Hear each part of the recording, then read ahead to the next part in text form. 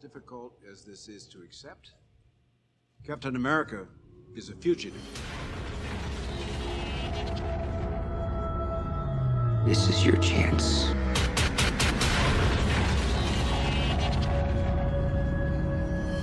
Saving our world.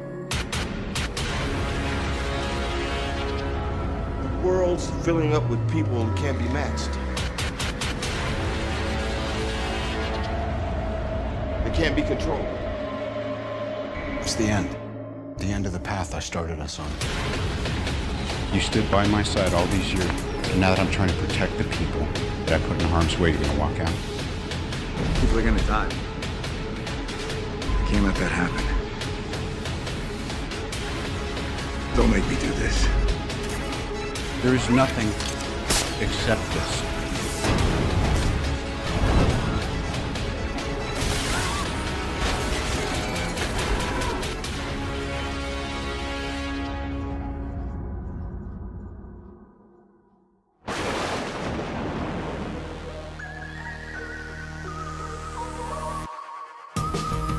And good evening, everybody. I'm Kane, and welcome to Midnight Movies once again as we continue the Infinity War or Infinity Gauntlet Saga. I'm not sure what I'm going to call it. Infinity War, Infinity Saga. I know it's one of those two, but we are month 8, so we are past the halfway point, and I can never do these things alone. I do it with usually the best captain, my captain. He is the captain of this ship, and maybe he's the captain of yours too, Mr. Captain Mike. How you doing, sir? Hey guys, how you doing? Good to have you back, buddy. Oh yeah, back. I'm always here. Sorry, folks. As we record this, I'm off a little bit of a high. I've been watching DC fandom all day, and a lot of good stuff. I'm not going to break that out what I saw because I'll leave that for the show itself. But all I'll say is this guy right here on the other side of the microphone is very happy with what he's seen, and I'm sure the captain is as well. So definitely, yep. Yeah, we'll definitely talk about that on Monday's show. Yes, we will. So I guess without further ado, we're just not gonna delay with any stories. We're just gonna jump right into it. We're doing the Civil War. Now, if you guys have read the Civil War comics and the movies itself, two very different stories, but they're kind of interweaved in the same way. They have the same goal at the end. I guess that's the best way I could say it. The comic book was more about superhero registration and their identities, and the movie is more about collateral damage, I would say.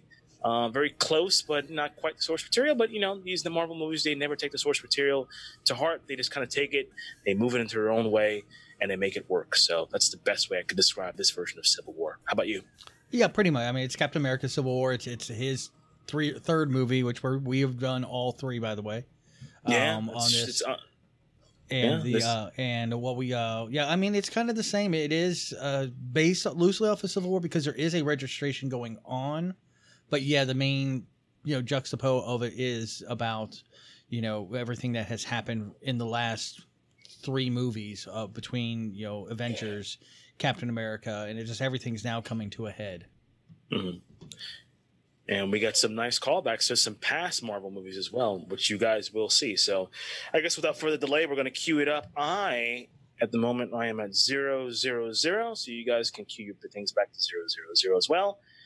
And I will do the countdown. So, guys, get ready and hit play in 3, 2, 1, and play. Now, I think the captain and I have always discussed that one of our favorite openings of a movie is what we call a cold opening. This is a cold opening right now. We're just getting right into the story. Quite literally. And, yeah, literally, it's a cold opening because we're in, I guess, Siberia or Alaska. Believe this is Siberia because this does have to do with the Winter Soldier and that program that Bucky has been on, and judging by the uniforms, it looks Russian. Yeah, which is something from the comics, by the way. The Winter Soldier program is something from Marvel. It's not something they made up for the movie. It actually is a thing. So.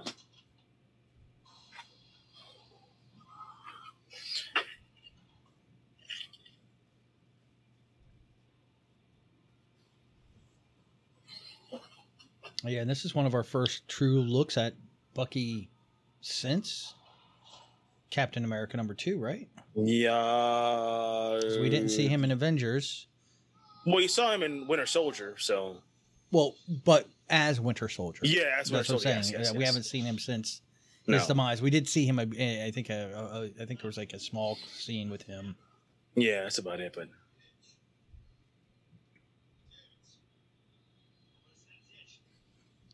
yeah, this definitely centers around. Which is funny is this one to me is more Winter Soldier than Civil War. You know what I mean?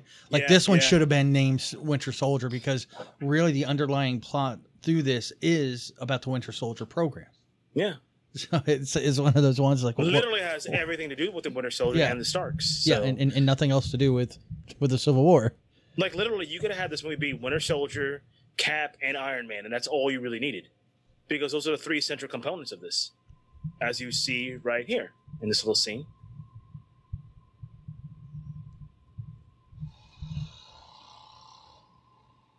Man, you think Howard Stark would buy a better car than that?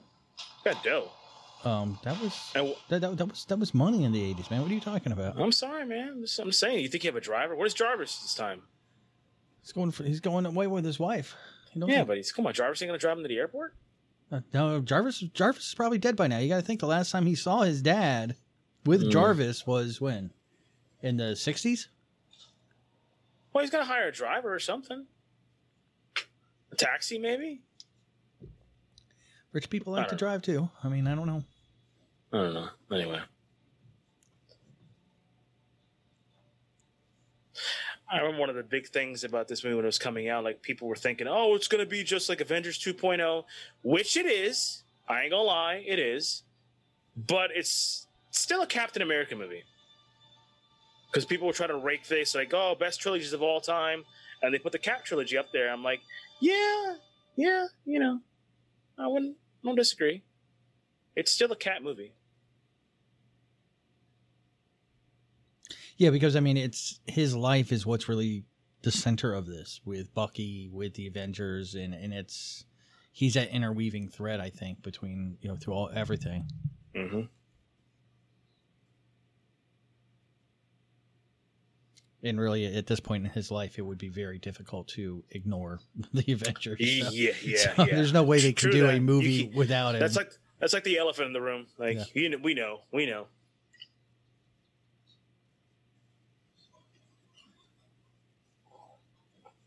Yeah, we'll get our introduction here soon to probably one of your favorite Marvel villains. Yep. Yes, sir. You are correct. I would hope so, because you have one of his shirts, so I'd assume that's... I can't find that shirt anywhere. Oh, wow. You lost that? Yeah, Holy I lost crap. it. I have over 200 shirts, no lie, and I cannot find that one. I have to order another one, probably. It sucks. It's one of my favorite shirts, too. So it's interesting with this one, because we're also going to be introduced to new Avengers that will come into play, because we also get introduced to Black Panther in this. Yep. But it's interesting is when this film came out, it coincided with the 75th anniversary of Captain America, the 10th anniversary of the original Civil War comic book, and also the 50th anniversary of Black Panther. So it was just like one of those golden moments. I'm sure there was some planning behind it, but to have all three happen at the same time. Kind of a weird coincidence. Yeah. I remember when they were doing the casting, Chiwetel Ejiofor got cast as, T'Challa. I'm like, they're going to have Black Panther in Civil War? I'm like, he wasn't a big part in the comic. I don't remember. Yeah. And I thought, like, man, he might ruin the movie. And I was totally wrong. Totally wrong. And I was happy that I was wrong. Because as you'll see, as we watch the movie further, he is like the buzzsaw in this movie. He just basically comes in the movie, he buzzsaws it through the whole movie. Yeah. There he is. Romolo. Now we got introduced to Red Wing, which was Falcon's little drone. That actually in the comic books was a true Falcon. Yeah. Yeah, it was. Yeah, it's. But I can only imagine the logistics if it's actually a real life Falcon. Yeah, and you can't. It's cool. It's cooler to have a drone. For when it comes time to sell toys. It's like one of those little things that they do, like because you can't make things exactly like the comics, as we've talked about many times ad nauseum. So you take a little bit of modern technology, and it's fine. Like this version of Falcon, I dig. Yeah, Like in the comics, I did not like Falcon. I'm like, he looks cheesy with a wimpy little Halloween costume. But this one, they make him like an air ranger, some sorts, like a parachutist, and it works. He to me is Cap's Rhodes. He's his roadie. He's an old military too, but he's got Air Force qualities. So it's like that intro when they meet each other in Winter Soldier. One of the best intros to a character in the world, and it's like nonchalant. It's basically them running around, Washington, going around laps. He's basically on your left, on your left, on your left, really? And he's like, I know.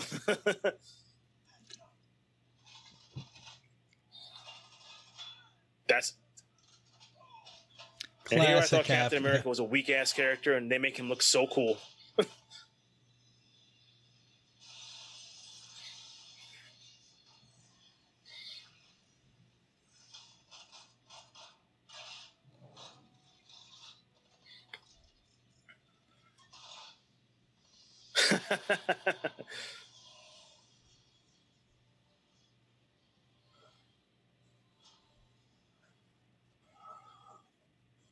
That is a badass helmet, though. Now you were talking about how you hated like a lot of the fans would make that comment about Avengers 2.0. Yeah. Actually, that was Anthony Mackie also described it that way. Oh, did he? Yeah, and Jeremy Renner said it would be like an Avengers movie due to a lot of the characters being involved. So I mean, even the cast was felt that it was still the same way. And this was the longest running Marvel movie at the time, because this one clocks in at like 2 hours and 27 minutes or something like that. I knew it was long. I didn't think it was that long. The Infinity Wars and Avengers Endgame, obviously, Avengers, hit the 3 hour mark, but Infinity War was 2 hours and 29 minutes, so it was like 2 minutes longer. So most likely, if they're looking at the trailers or the credits, it was probably just the extra longer credit scenes to thank everybody. I'm going to admit something to you right now. There are 3 people I like watching fighting on screen as far as like characters go. Number 1 is Batman, of course. Number 2 is John Wick. And number 3 is Scarlett Johansson. Yes. I love her fighting scenes. Like they're so on, and she's a chick, and she just kicks ass. Like you watch a movie like Atomic Blonde was pretty good too. That was okay, but Scarlett's been doing it for so long that she's old hat at it, and it just looks so fluid. Yeah. We went to see the movie. I told you about this a couple of weeks ago or last week. Me and a friend, we went to go see Empire Strikes Back, and they actually had a new trailer for Black Widow in it. And I was like, man, why haven't I seen this trailer before? And it had more about the Red Room and more about like more of the backstory of what was going on. And it was so, I was like, I wanted to see this movie, and I felt like it had missed its mark, because of being so long, because other movies have come around since then. Mm-hmm. But with that, when I saw that trailer, I was like, oh, nope, there it is. They've captured that. They've captured something here at this point.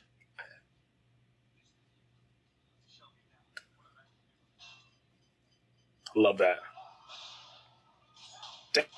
Oh.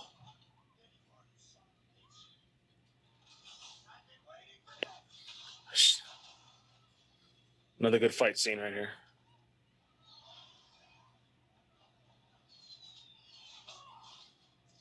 Now, what is it that I forget what the cargo is. It's whatever that was in the in that vial. Yeah, I think it's like a chemical warfare. Okay. Because they don't want it. They don't want it to break. Look at the way she moves. It's just. I mean, I know some of it's stunt actors and all that, but still. Parkour, man. She's doing a little bit of it. Parkour. Look at that. Ooh. Love the way she fights. Ugh. Yeah, ever since Iron Man 2, when she did that first fight scene. Oh, with Coulson. Hall? Yeah, with Coulson in the hall. I love when she does a little twisty thing. Like she does wrestling moves. She did a Hurricane Rana right there. I think it's primarily just like judo. I think they're the style that she's doing. Yeah.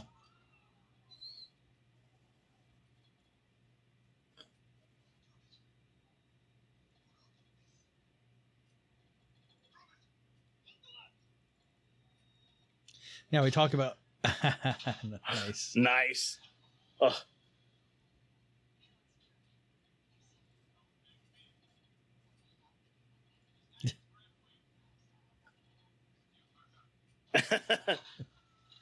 Still gotta have that humor.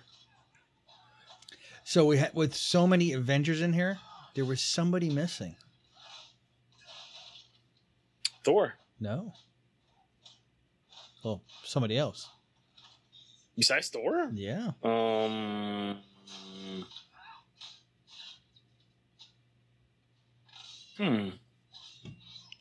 The big green. Oh, Hulk. Yeah, Hulk was not in here.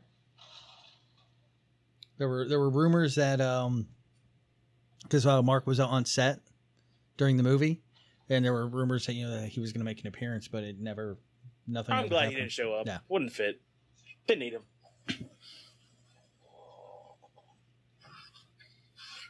Yeah, you didn't need the big guys in this one. Besides, if you ever want to know what happens to Thor, look it up on YouTube. He had a roommate at the time. Yeah, exactly. Yeah, especially Thor. Thor was busy. Thor was getting his life together after Jane left him. The bitch. Yeah. That's some good stuff. I love that. I love how Marvel does that. They don't do it anymore, but well, they haven't. Nothing's come out in a while. I know. I'm just.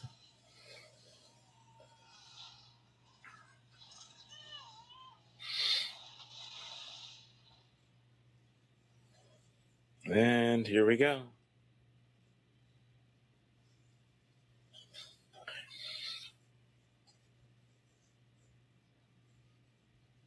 I don't know, like the whole. I get why the Accords happened, but like if you look at the scene in context, I mean, of course Ross didn't see this, but she probably saved more lives by throwing him up in the air, than she would have if he left him on the ground. Yeah, very true. So, I mean, it's just the way you look at it. I mean, I get it. You lost life and all that, but So John Slattery, guy that plays Howard Stark here, he's really only 2 years and 7 months older than Robert Downey Jr. Really? Yeah. Wasn't he in Mad Men? Or am I wrong? I believe he was. I Okay. wasn't a big fan of Mad Men, or no, I can't say I wasn't a fan. I never really got a chance to watch it, but I believe No, he was. neither did I. I'm just saying that I think he was. Take the mustache off. It looks like he was in it. Well, the style of clothing was from that. I mean, if you really, the time frame of Mad Men would have been Tony Stark's 20s. So yeah, I think that style carried over. Mr. Softy! Oh my God. He used to come to my neighborhood all the time. By the way, what do you think about the CGI on Great. Robert? Great. Like it? Yeah. Most people Okay. don't talk about this scene. Most Yeah, people that's what I'm saying, because like- this is one of those few de-aging scenes, but nobody really talks about. I mean, he doesn't move his mouth a lot, but it's really good. Doesn't matter. I mean, I think what you have is, I mean, the mouth I mean, movement. they're moving the technology forward, I guess Yeah. is what I'm trying to say. Because I mean, everybody really talks about, the de-aging. I think they did for Captain Marvel. And Ant-Man, Michael Douglas. Yeah, Michael Douglas as well. But yeah, I mean, this is really good. And I'm trying to remember what movie they took this from. Tron, Legacy. Remember when they de-aged Jeff Bridges? No. The movie that they took his face from. Oh, I know where the technology did come from. ooh. Tron technology came from another place, but yeah. By the way, that's a freaky sight. Older Robert Downey Yeah. and younger Robert Downey Yeah. side by side. I think that's the less than zero Robert Downey Jr. That's what I'm kind of thinking it is. But there was another movie that was around the same time that he wasn't Weird looking Science? at. Look, Was it wasn't- Weird Science? No, No, not Weird Science. no. Yeah, no, wait, no. Maybe that's the one I am thinking. That it does almost look like Weird Science because he's more teenager there than. Yeah.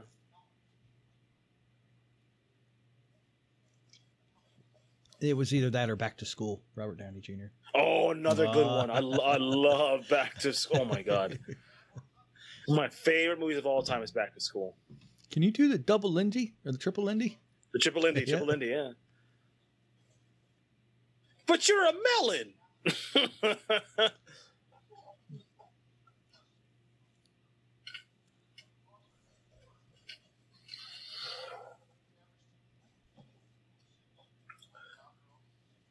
And if you watch Far, Far From Home, Clint, is it the guy who plays Mysterio is apparently the guy who created Barf. And what's his name from Christmas Story? Yeah, Ralphie. Yeah. Ralphie. Yeah, he's because he was the say it was the same he was the same character in the first Iron Man that That Jeff kind of Bridges freaked is me out. yelling I didn't at. know that was Ralphie. I was like, What? that's Ralphie? Yeah, he's been in the industry a long time. I think he went to directing and producing right after he became an adult. Hey, dude, he's still making a living after Christmas Story. Give him credit. So, I'm sure hopefully he's making residuals too. oh, he has to be. He has to be. Off Christmas Story alone. I mean, they play that every Christmas. 24 hours of Christmas Story.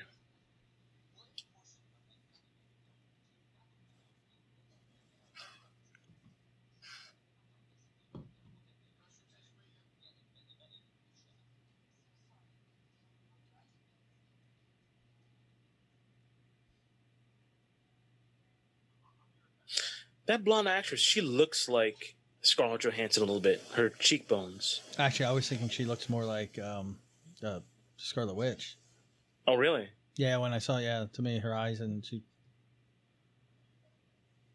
No, this scene kind of freaked me out because I thought this was Viola Davis, but it isn't.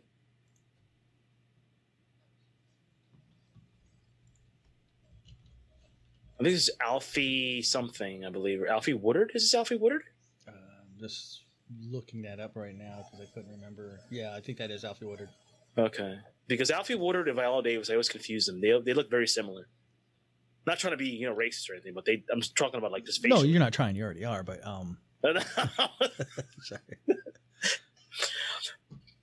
See, that's what you get, kids, when you get a partner who throws you under the bus all the time. So remember that. When you're starting a podcast, get a guy who will always throw you under the bus. Hey, we have you have your moments. Don't be all innocent over there, all right? Acting like the victim over there. The victim of circumstance, sir.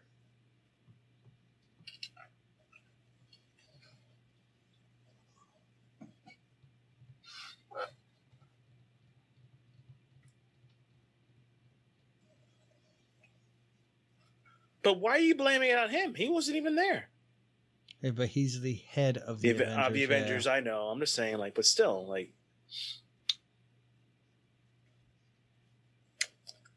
Yeah, Alfie Woodard's been in a lot of good things. I think she does that TV series I've never watched, 6 Ways to Murder Somebody, I think it's called.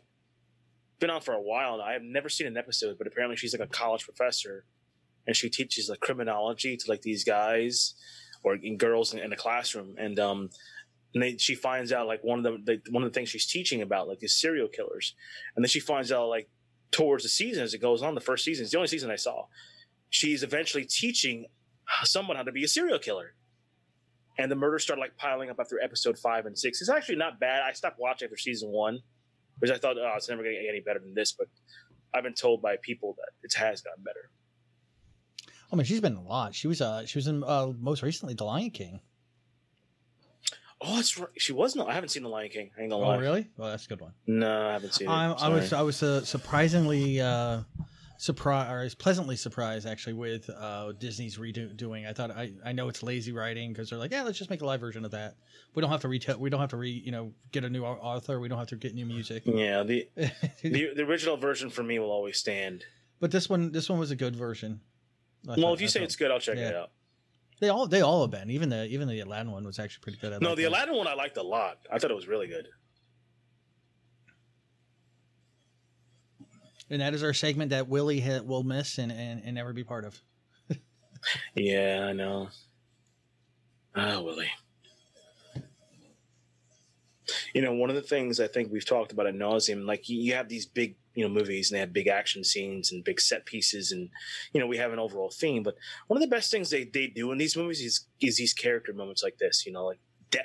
They're superheroes, but they have doubts, and now they're going through something hey, we did something really bad, and people died, and what do we do? How do we move forward? But well, I mean, that was the big difference between DC and Marvel. That really wedged a major gap between them because they focus more on the realism of things. That hey, these superheroes aren't just superheroes, and they can go back to being normal after the damage and everything they've done. But they were people that had to think about, oh God, what did I do? How do I get my life back together after I've done all this? That was always the big difference between them.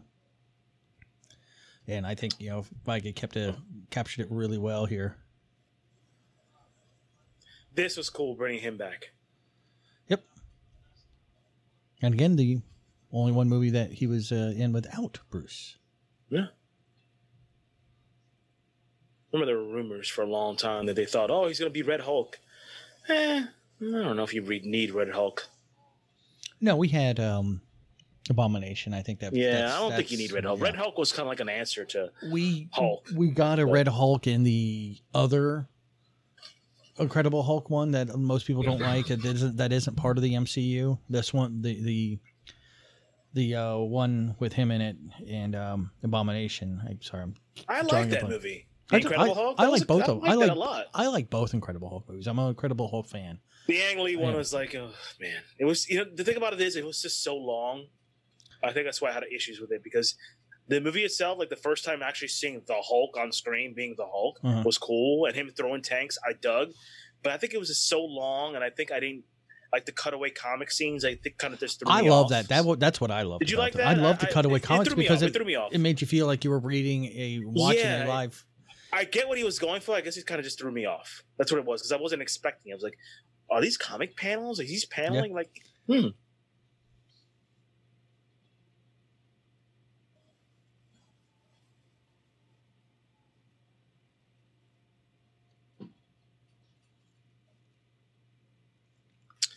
And there's always collateral damage, man. That's what I like. They always, their universe is so expansive. At this point, when they're doing this movie, they can go back to their other movies and be like, hey, this is what you guys caused. Those are frightening images, by the way. Yeah, this one was, I'm sorry, go ahead. Oh, no, I was going to say, in this movie, it was when I originally watched it, I had like a pit in my stomach, I was just watching, like, wow.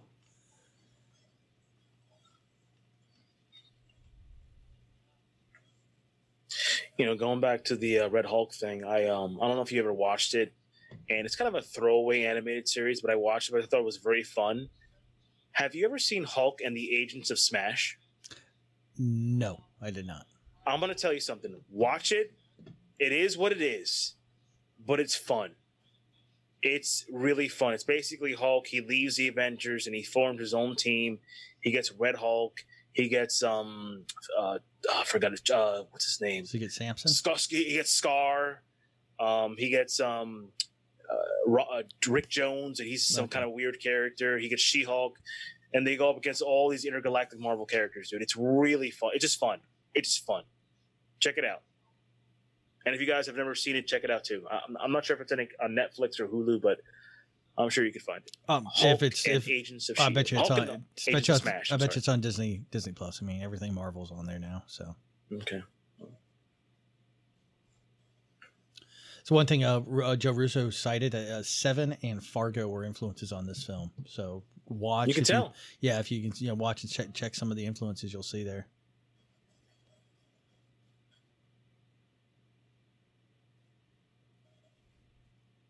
Let me ask you a question about this, because I think a lot of people have said, like, they like Civil War to a point, and like, oh, what was the biggest weakness of this movie? And they were like, oh, the villain. I have to disagree, because for what he does in this movie and how it ends, he won. He won. Like, even he says it like towards the end too in that speech. When we get there, the guy won. So for what he was at this point, like, he wasn't a big supervillain. He wasn't imposing, but what he did to the Avengers, he broke them up. Yeah, and you don't have to be a supervillain. You don't have to be all powerful like, people, to do I think they have this idea of what a villain's supposed to be, big and scary and like imposing. This guy wasn't imposing. He was just smart, and he knew stuff. No, he wasn't Targaryen or whatever his name was, but he didn't drink and know things. He just...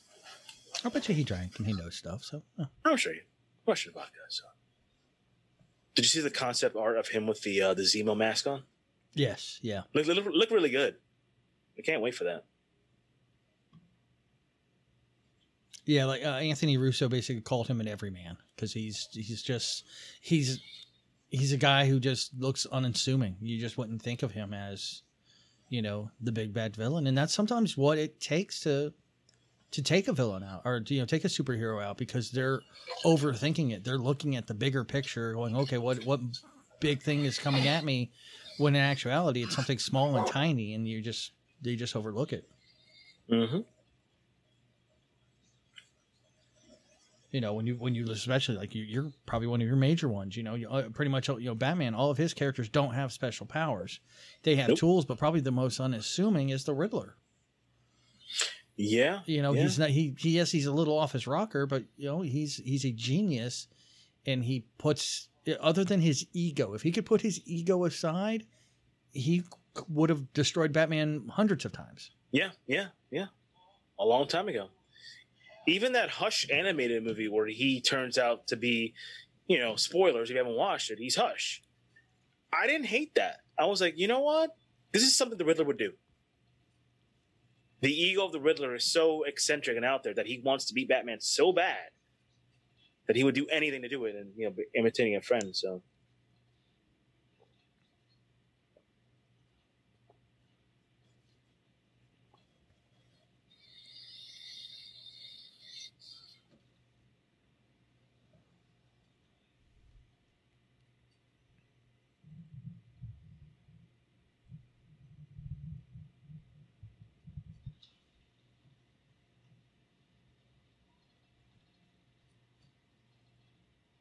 Yeah, I love how he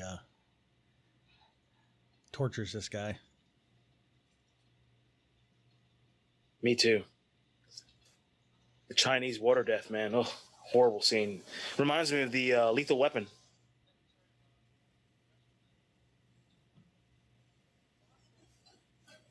The look on Robert's face. Priceless.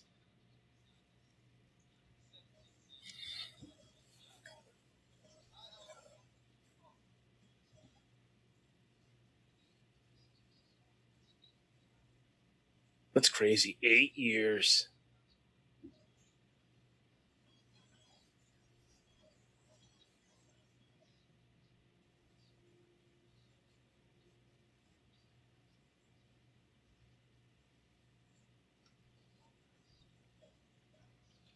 So the working title, you know, we always hear about the working titles of movies.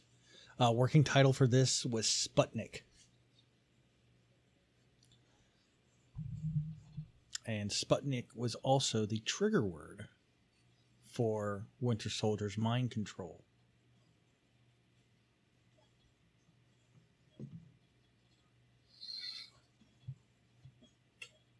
Very apropos. Man, something about Scarlett Johansson. Oh. Colin Yost is a very lucky guy right now. That's all I'm going to say. And he's a funny guy, too. Guy from Saturday Night Live. That's his her soon-to-be husband. So,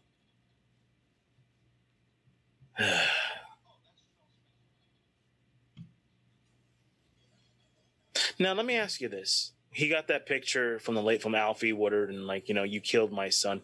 Do you think at this moment, instead of, like, thinking, he's more reacting to what happened instead of, like, thinking things through? I think with Tony, it's both. Okay. Like his reaction, he's reacting. So he's taking that emotional reaction and then thinking from there. He's not pausing and going, okay, let me think this through normally. It's that he's going with that gut reaction. He's always been that way. He's always been raw and emotional. We even see that. I mean, we see this here, but then we'll see it in 2 movies from now or 3, you know, in Endgame. You know, and he takes on the responsibility.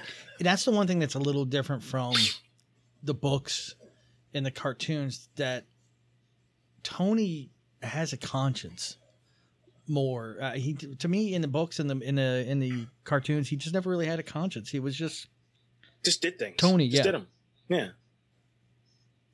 Even the animated series, he just did stuff. He had no, there was no, like, you know, no policing himself, no conscience. He just did it, and he didn't care.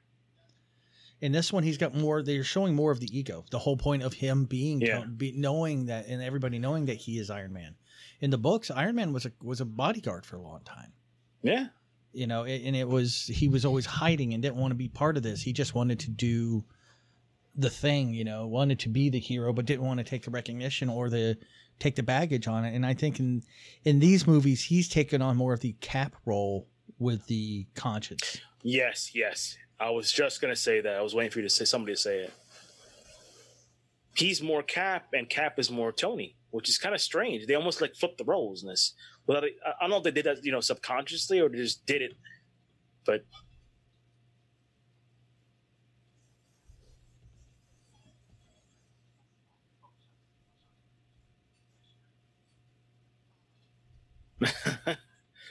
See, even in a heavy scene like this, they add that little humor. I like that.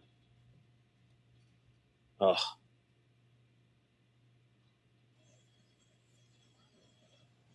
Yeah, this is the another heart tug moment for. Oh yes.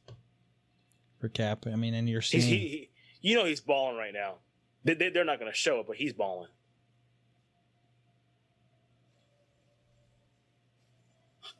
Now, guys, pay attention to the speech made by Sharon Carter coming up at her. No. What you need to be paying attention to is the crowd. Is Steve in the crowd?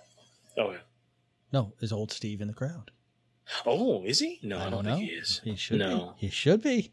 He should be, yeah. I think he is. I think he's somewhere in the back. By the way, spoilers, man. We're not there yet. Sorry, guys. You should know this by now. I know. He should be in there somewhere. Sorry. He should be up front with the. Way in the back. He should be up front with the rest of the family mourning his wife.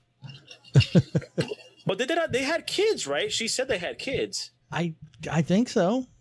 And he's hitting on his great niece. Tapping at us. No, what I was saying, the speech that Sharon gives right now is actually a speech that was taken from the Civil War comic that Cap said. Yes. Yep.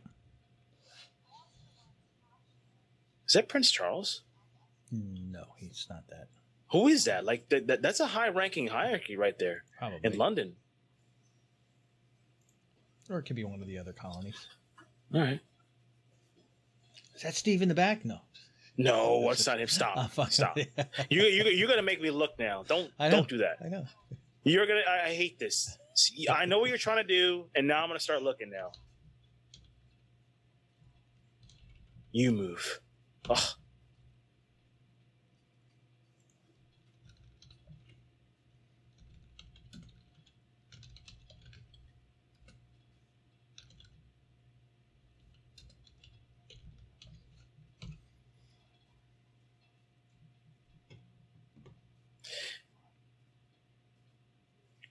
I would cry too if Haley Atwell died.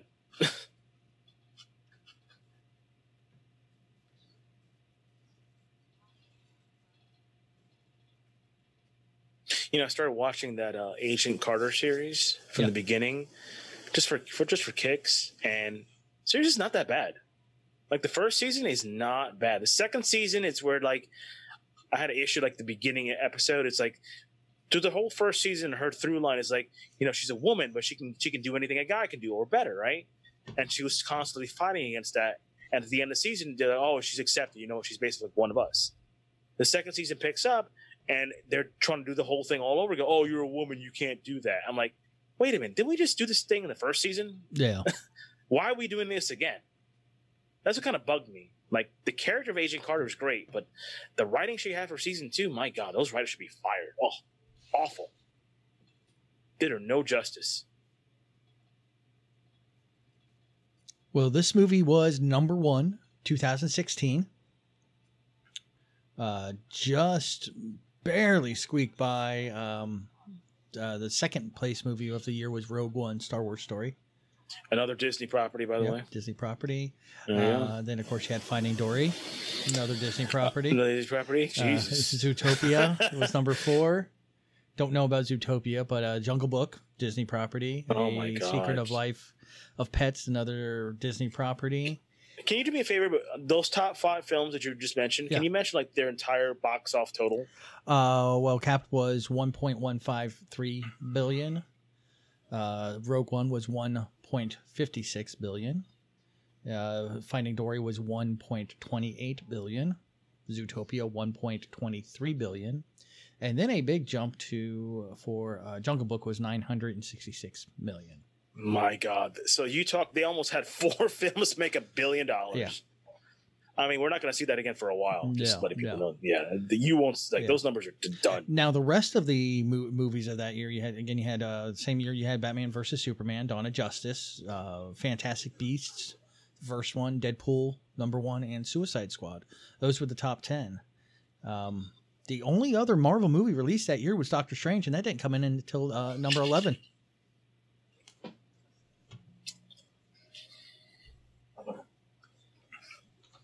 And how much did Doctor Strange make? Like 700? No, almost 677.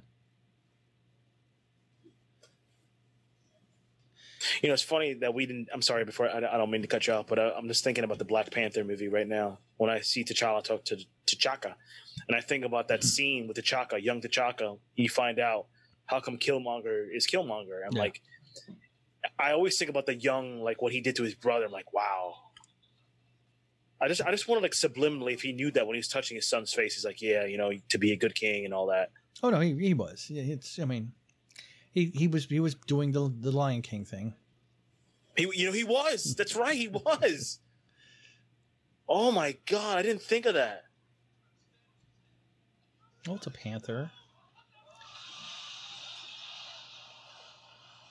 That's a hell of an explosion. So I guess he didn't take his panther juice that morning, huh? I guess not. Neither He was one. almost there, by the way. No, I He was talking close. about his dad. His dad was Black Panther. His dad probably wasn't taking the juice anymore. Yeah, see? He was off the juice. He was done. The panther juice. It's like Yeah, Viagra. the panther, that, by the way, came out of a flower in a cave. Yeah. Just saying.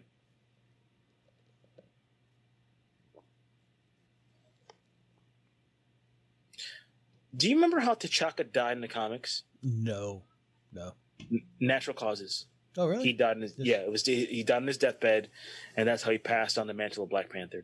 This is all about movie stuff, but which is fine. That's your great niece, you pervy little bastard. Leave him alone. She's hot.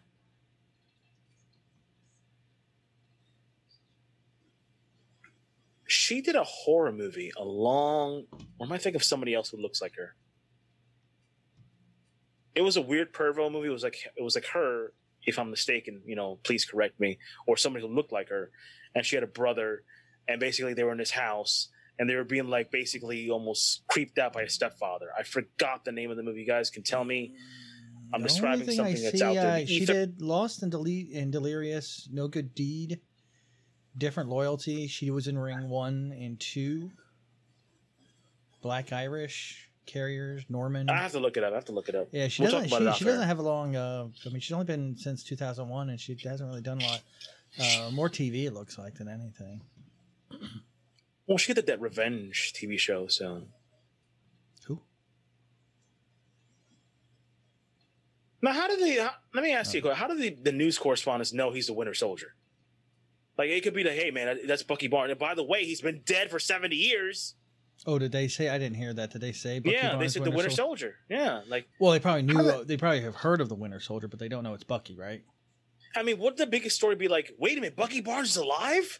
He's got to be over like 90 years old or 100. But did they say Bucky the Winter Soldier? Or did they? Yes, they did. They said Bucky Barnes the Winter Soldier. Mm-hmm. That would be the big thing for me. Like, wait a minute, this terrorist attack. But by the way, he's over 100. Why does he look like this? Sorry.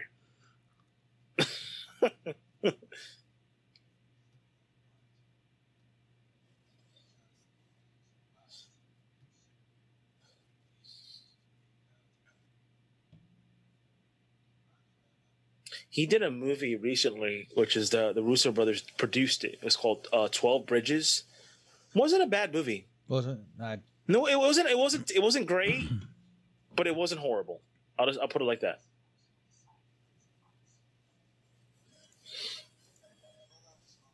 I will take care of it myself.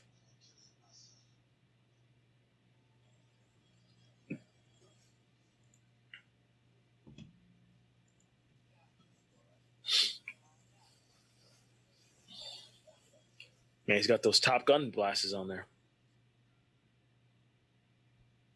Who's the best fighter pilot there, Maverick?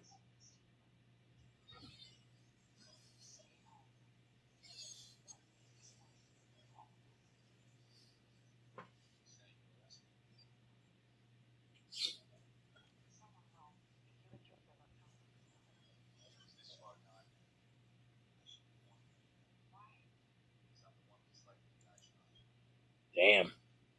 Well, it's true. My money's on Cap, too. I love how they're the boys, man. They're just like, you know what? If you're going to fuck up, I'm going to fuck up with you. That's a boy, man. That's your boy right there. Even if you're right or wrong, he's like, I'm with you, bro. See, Captain wouldn't do that for me. He'd be like, yeah, guess what? He's over here. Arrest his ass. No, I'd help you out in a body.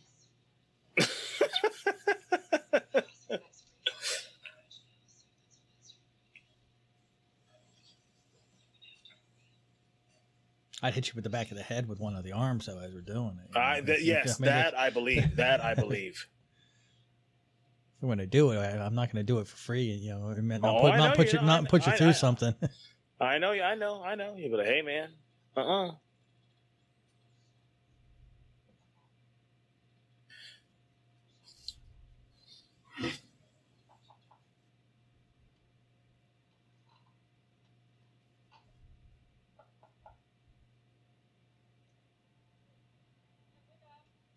That is interesting. What's that? Damien Poiter, who was one of Crossbone's mercenaries. Wasn't he Thanos? Yes, he was Thanos in the Avengers before Josh Brolin was cast. I did not know that. He barely had a scene. It wasn't Brolin all the way through. No, it wasn't. By the way, Damien Poitier is a huge geek, by the way. Huge. He's a huge X-Men fan. I heard him on the podcast. It was probably 2 months ago. He's talking about like his how he hated the X-Men movies because, you know, they're not the X-Men movies. He's like, I love Professor X and I love Magneto, but the rest of the X-Men suck. Because they were doing a watch-along to the first X-Men movie. I'm like, you know, he's not wrong. I mean, you know, Wolverine is good, but, you know.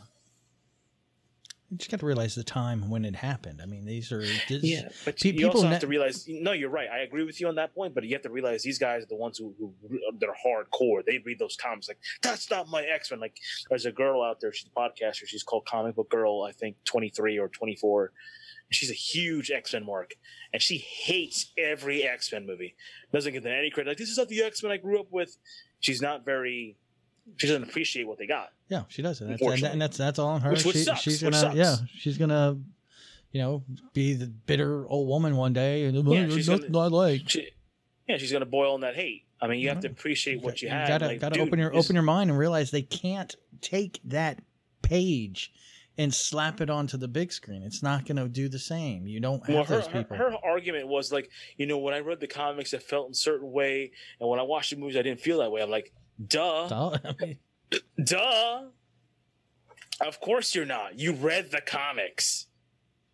Of course they're going to hit you a certain way because you're reading it from your perspective. Yeah, not only that, but you're feeling, what you're going through. Well, not only that, but it's your first time reading it. What's your age?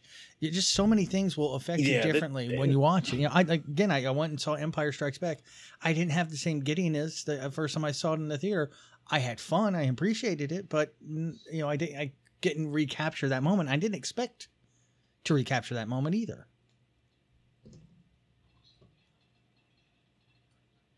Yeah, folks like that, just like I feel sorry for them on you know what, then you're not going to enjoy things. Then you just sit there and read your books and don't go out and see anything and just don't be negative about it. And here's the perfect example to be a parallel to that argument as well. It's like, I watched the Batman trailer today twice. I did not like it. Doesn't mean I'm not going to watch it. Doesn't mean I'm going to shit on it. Like, to me, that's not the Batman that I feel should be on screen. But I'm still going to watch it. I'm still going to support it. Oh, dude, did you see that?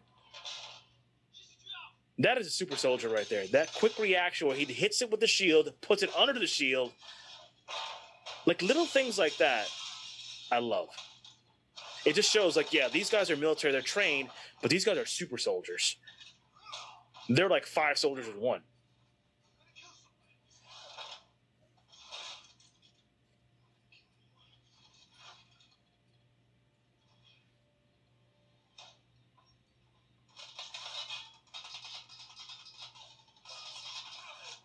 You know, we didn't choose it to be on the Infinity Saga list, unfortunately. But one of my favorite movies I think I've talked about ad nauseum is Winter Soldier, and I keep thinking of that fight scene between Cap and the Winter Soldier. There's like 3 of them, and they're all good. Like the first one is like a little bit of a fight, a hint. Then you get another one. Then you get the last one, which is on one of the helicarriers, and just so well done. I mean, I wish they could have made the cut, but I tried. But Yeah. I tried. It is a good movie. I mean, it is like those scenes that you just mentioned are the main reasons I love that movie.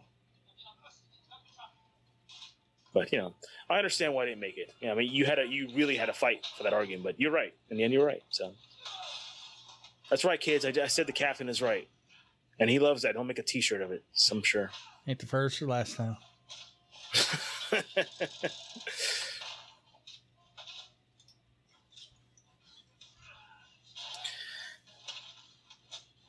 Oh. Oof.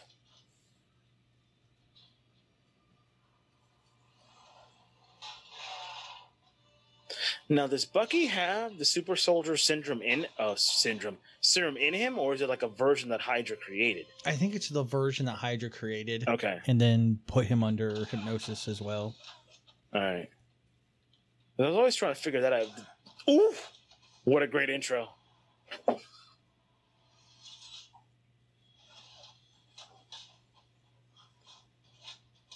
The fight scenes in this movie are just incredible. Like they make Black Panther fight like Black Panther.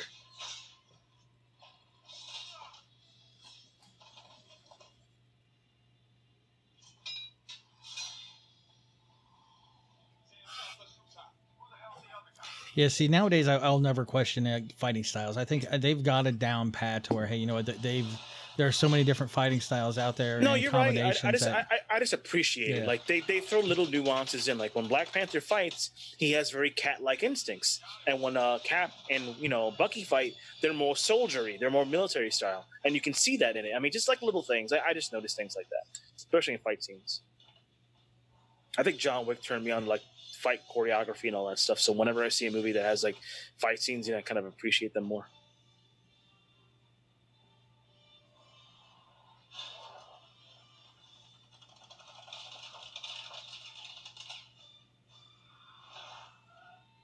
Yep. This is all running scene. That's all it is. Running. How fast are they going? 15 miles per hour? I'm pretty sure those cars are going faster than 15 on a road, so I'm thinking like 40. Figure out how long.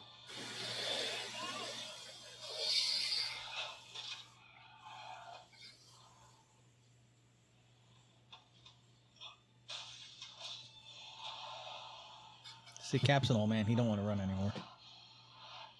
I know. He's running a little bit slow. I mean, T'Challa and like freaking Bucky, they're going.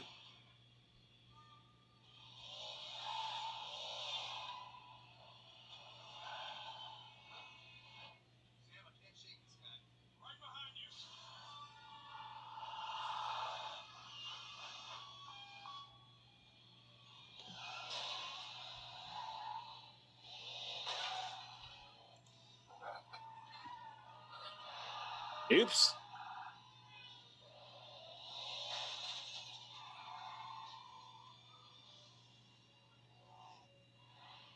Oh, that's cool.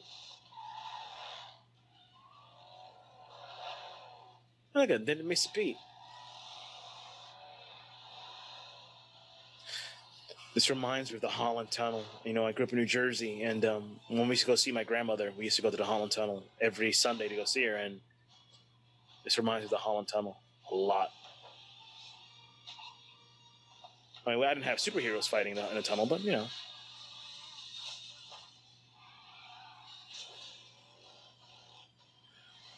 I don't think Black Panther wins any fights in this movie, but he doesn't lose any. I guess I could just say that. Kind of makes his presence known.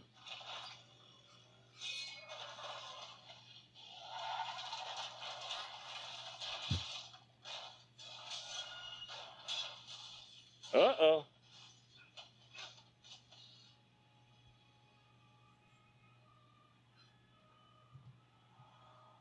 Come on, T'Challa, you gotta keep that helmet on.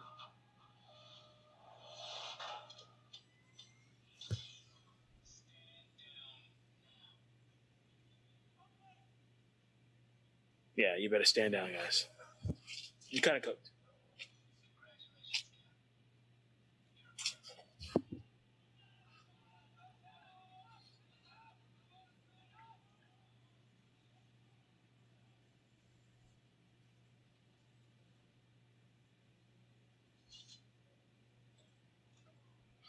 I don't know about you, but I kind of like the practical look for Black Panther's costume. They went to CGI in his movie, and like after that, I kind of like this is a mix of practical Is it and mix? yeah, it's a mix Okay. of yeah. Before they went to all CGI, I didn't like the all CGI one.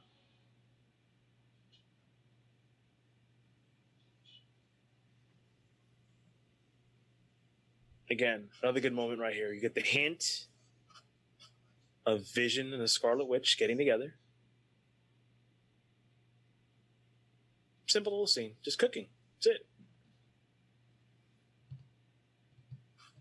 I don't know why Vision's wearing like a turtleneck, but hey. Well, it's, okay. it's actually from the 1940s Cary Grant's attire. Is it? Yeah. Okay.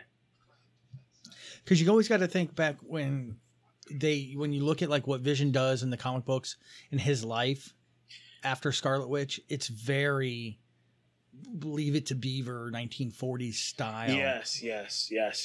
Yeah, and we're definitely going to see that when WandaVision comes out, you're definitely going to see more and more of that. But yeah, that's kind of I think that's some of what they did. Because this is not them married. They don't get married, but in the comic books, they were at least married for a few years before it all went to shit. Shit went to hell. Yeah.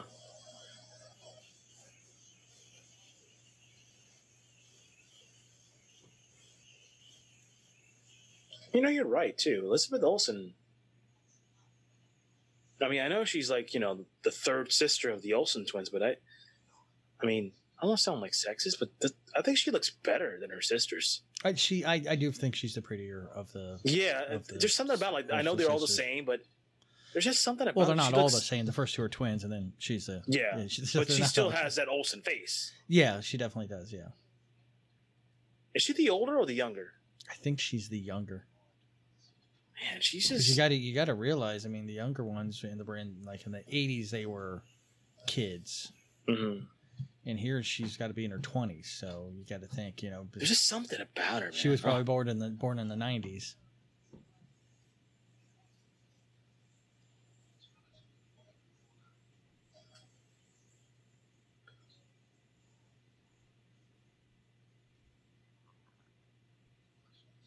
I worried when they made when they were bringing Scarlet Witch in and Vision, because that's an important relationship. And you have to make sure those two actors make it work, because if there's no chemistry, it doesn't work. And this was the first movie that there's a hint of a romance, and you could see they actually have chemistry. I mean, watch like the first Thor movie, Natalie Portman and Chris Hemsworth, no chemistry, terrible. I hate to say it because I love her as an actress. I just think it's Natalie. You think so? Think about one. You tell me a movie she's been in with good chemistry. Yeah. Look, I was trying to be nice. I was hoping you were going to bring it up, but I was. No, I'm not bringing up anything. I'm just saying look at her career and look at her her body of work, and I don't ever think of her as like a love interest in any movies. And it's funny, like the big movies that she's been in, like Thor and Star Wars, like she doesn't do well. She does well in those smaller indie films. Like even in the Professional, she was great, and she was like a little kid. She's great in all of them. It's just there's never a chemistry with her co-stars. And again, I'm not saying it's her, but just look at her body of work, and you just kind of put two and two together. What's the old saying? Quacks like a duck, walks like a duck. And it just may be that just, it's tough for some people. I mean, actors can try to act like they have chemistry, but chemistry is what we call it, chemistry. It's something natural that you're going to see in that. And maybe she just doesn't feel that way outwardly towards anybody else other than the person she's in a relationship with. And that's, I mean, I can kind of, agree with that. Yeah, you could sympathize with it, but if you want to make money, Yeah, she's I mean, she's making made a yeah, career. I mean, she's made a career. I'm just saying, if you want to make it Bilbo, what's going on? Bilbo Baggins. You know, I was waiting for you to have like the drop from Leonard Nimoy singing Bilbo Baggins. We don't need that in our life right now. Yes, we do. Not really, no. Yes, we do, guys. I'm gonna put a poll up on the page. Yeah, you put your poll up, and you know what you can do I with will it. put the poll up. We need the Leonard Nimoy Bilbo Baggins song as one of our drops. And I have faith people will agree with me.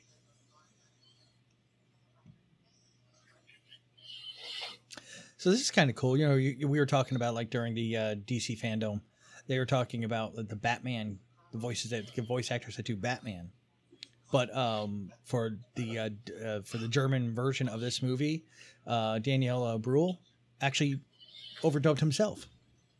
Oh, really? Yeah, because he plays Zemo, he speaks German, so they just hired him to overdub his own self. I wonder if he got 2 paychecks for that. I bet you he did. I would. Hmm. That's two doing twice the work. Yeah. You got to go into a studio and do everything. So he had to do those lines all over again. All over again. Well, it's just not like he's not like it's a 2-hour movie of him just talking. So. I know. I'm just saying, like he's basically just. But honestly, that would be better because it would be easier for him because he remembers the emotions he was emoting that day when doing it, and then he can do it. Because that's the one thing when watching that Batman voiceover thing, some of them didn't have the emotion behind it that you would expect, especially the French version. It sounded very weird. I have to watch that. Yeah, you have to. Yeah. I mean, the only thing I was watching was the little interludes with him and Future Batman when that's just Batman Beyond. Yeah, that was oh my god, that's so gold. Stuff. And by the way, that is the original voice of Batman Beyond too. That's Terry McGinnis. That's Will Freddy. So yeah, you had Will Freddy, and you also had just do a blank. Kevin Conroy. Kevin Conroy. Yeah, he was on there as well. So it was great that they brought everybody back. You had Roger Dietrich and Will Arnett and Will was all over that fucking thing. Oh, I think he had four guest spots. Will was all over that place today. I was shocked, and I like Will Arnett too, but he was everywhere.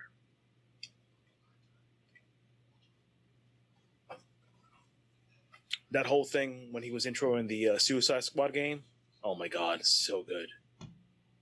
By the way, guys, if you haven't watched, I mean, as we record this, I'm not sure when you listen to it, but if you get a chance and you're bored, watch the DC fandom. I mean, you could pick whatever segment you watch, and I think one of the biggest complaints I had about Comic-Con at home this year was like it was good, but it wasn't great. But they didn't have time to prepare, obviously. But DC had time to prepare, and they made the most of it. That's all I'm going to say. They took every single little thing, comics, movies, TV shows, and just made it so interactive. It wasn't live, but it was the presentation of it overall. It made you feel like, oh my god, I'm a part of this. I don't know. I think some may have been live, but I think the bulk. I don't think a lot of them was, were live. I was looking for some live chats, and there wasn't any. So maybe on your side there was, but we were watching at different times, so I don't know. I had the wrong schedule, but like I said, it was so well done, and like going forward, like when hopefully, God willing, the whole COVID thing does die down, and we will get to see each other in person again. But they should still do like a version of this.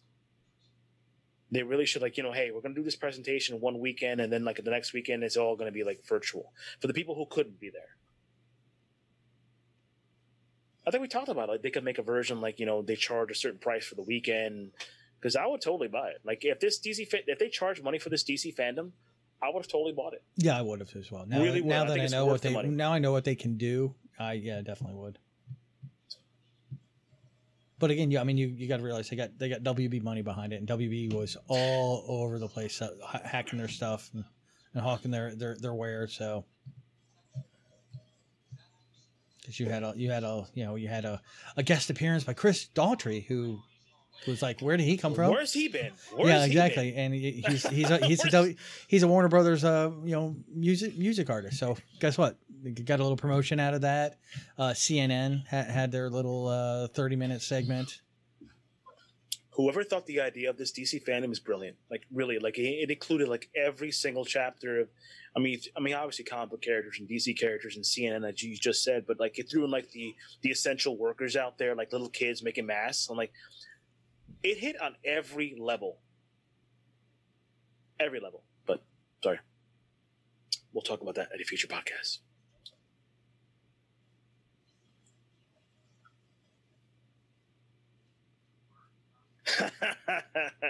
Birdcast.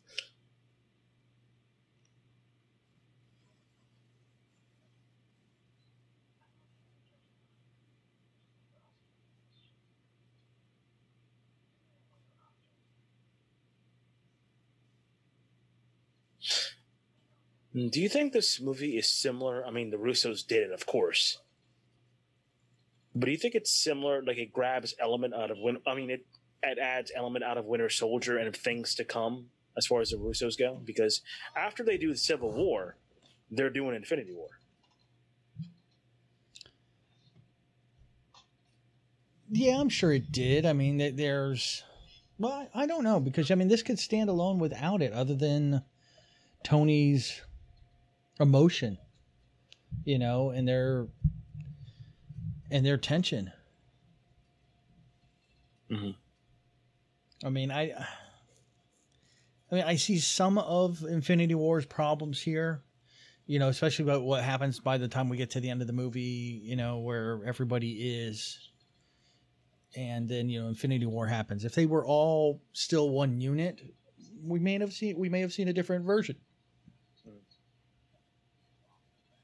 Yeah, because I see a lot of, you know, obviously the last movie was Winter Soldier they made. I'm just trying to think if there's like some future elements that you can see happening on the horizon that goes into Infinity War. Like I said, other than the relationship between the Avengers themselves, that's the only thing I can see. What was that?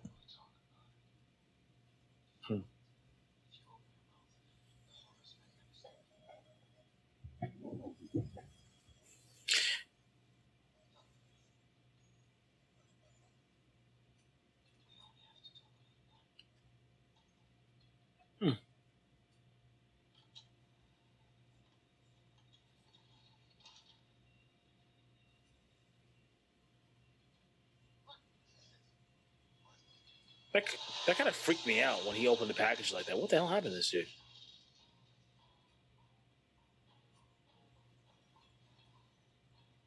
Electromagnetic pulse.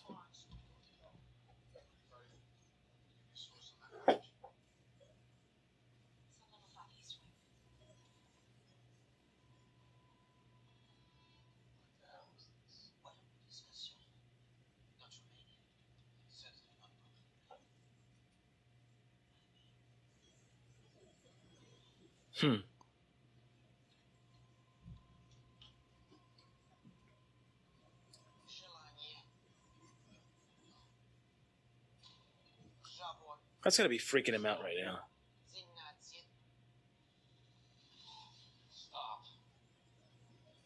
With the trigger questions.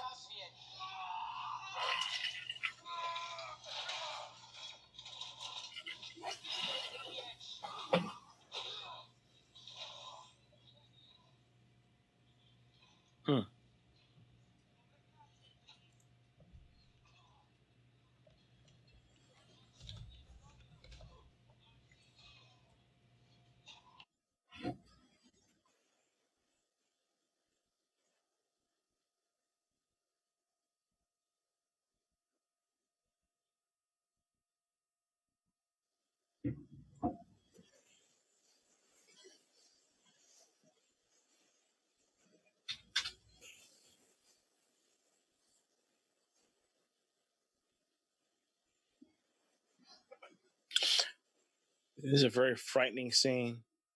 It kind of reminds me of the movie called The Manchurian Candidate. I'm not sure if you guys saw it. Similar in tone as far as that scene goes. And then you have this element right here where they're walking into the room and basically everybody's been laid out. I mean, this has been done 1,000 times in other movies, but you know.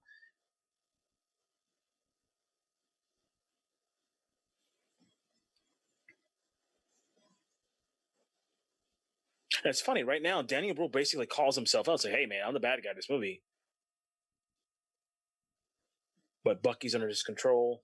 Once again, the fight scenes between him and Cap.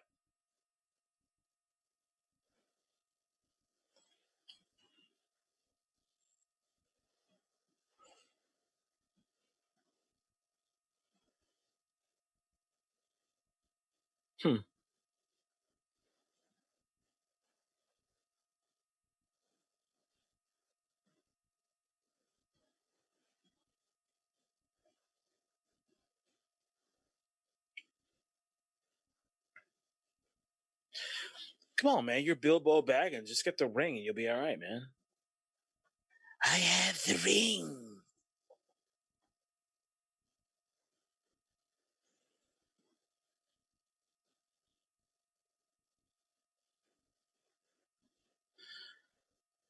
And Cap's gonna take the shirt off. Going to go to work.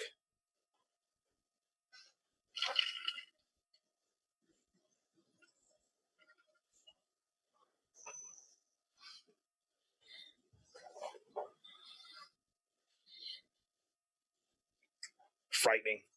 And that's a cool moment right there. He basically has to shoot him.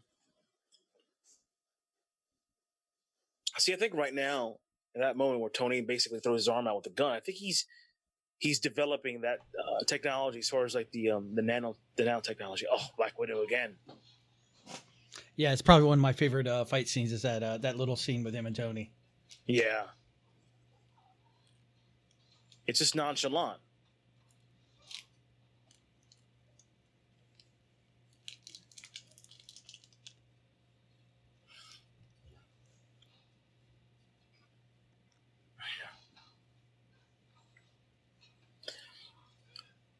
Once again, different fighting styles. We're going at that again. And I love the CGI they do on his arm. I think it's perfect. Yeah, I agree.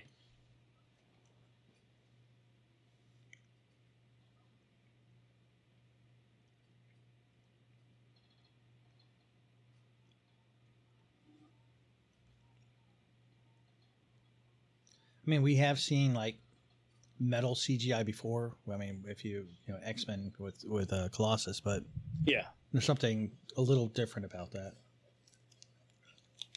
agreed.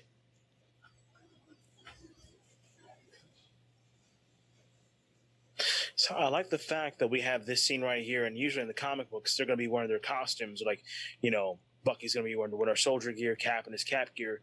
But we just have like two guys wearing T-shirts and like they have their civilian clothes on. And it's still Cap versus Bucky.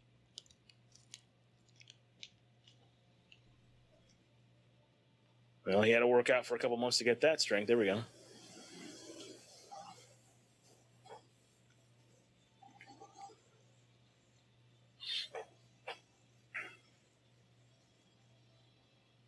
Ugh. Oh, whoa, whoa, whoa, whoa, whoa. See, my That's only still issue with that whole scene, he had to jump up to get to the helicopter, right? Yeah. So does that mean his body weighs enough to pull the helicopter down so he can put his feet down? That's got nothing to do with strength. So that's why I was like, no, wait, how could he jump up? He had to jump up to grab it. So he was 5 feet off the ground and somehow his weight brought down the helicopter, or it's one of those questionable, like, okay. You just got to go with it. Yeah, I guess some of the logic you tell me, I just have to go with it. You just got to go with it, I guess.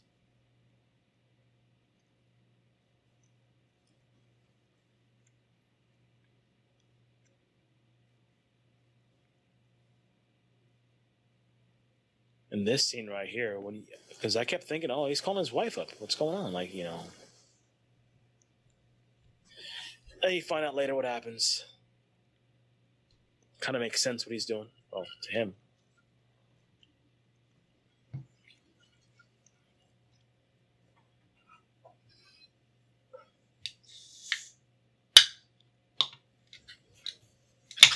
Oh, sorry about that, folks.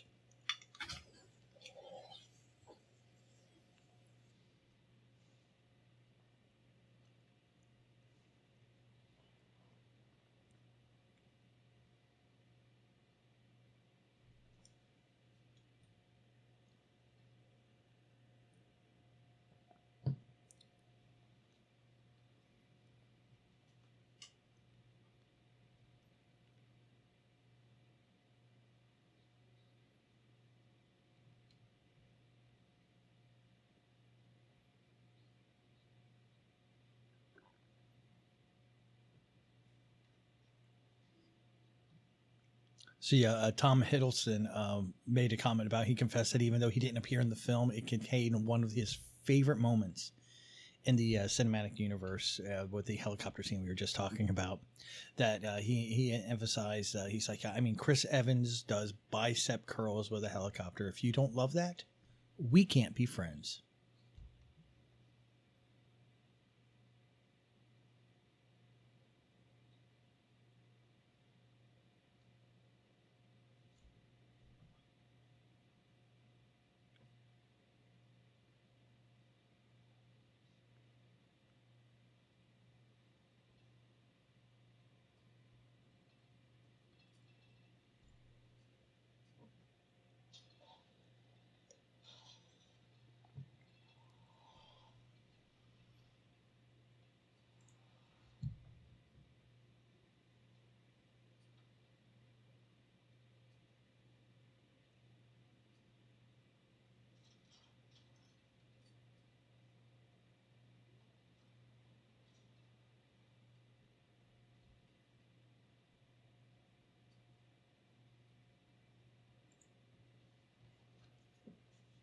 And here we're getting introduced now to the other Winter Soldiers. And the female that's there, actually, she was one of the stunt doubles for Scarlett Johansson, and I believe it was Iron Man 2.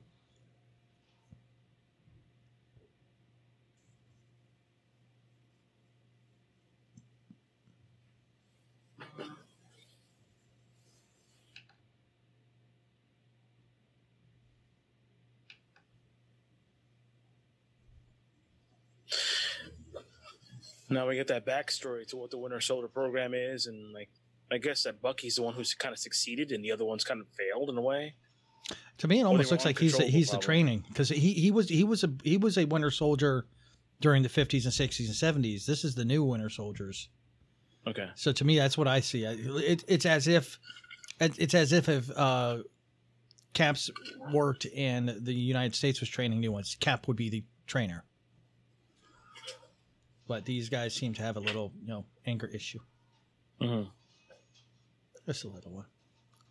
There's another character that did not show up in this movie either. That's like a staple to MCU. We did not see Nick Fury at all. No. He could have shown up in this movie too. He said he was supposed to, but the executive producer, Nate Moore, stated that Fury was not included because it didn't have anything to do with Civil War story they were telling, but he was... yeah, but you still could have shown him up there, and like the operations board, he's espionage and all that stuff. I'm trying to remember where he was at this point. We had S.H.I.E.L.D. already fallen? So was he already out? Was he already on the outskirts? I think S.H.I.E.L.D. already had fallen. Yes, because it was during. Yeah, he left after Winter Soldier. Yeah. That's when he's at the grave, and he's like, he puts like that line. So now he's underground. So I guess I can kind of understand that. I guess it makes sense.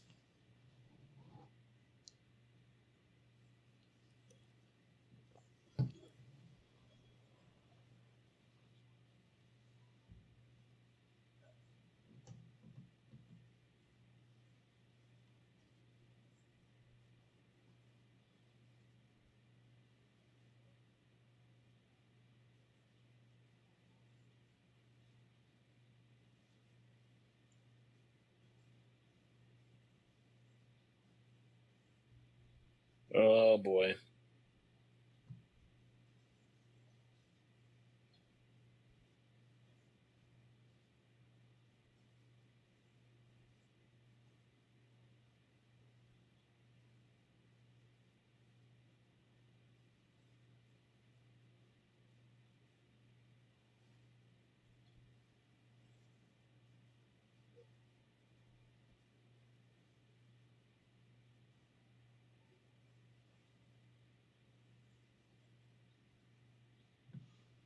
That's kind of interesting that the movie revealed that Bucky Barnes had been hiding in Budapest at the beginning, which is in Romania. And Sebastian Shaw is Romanian American.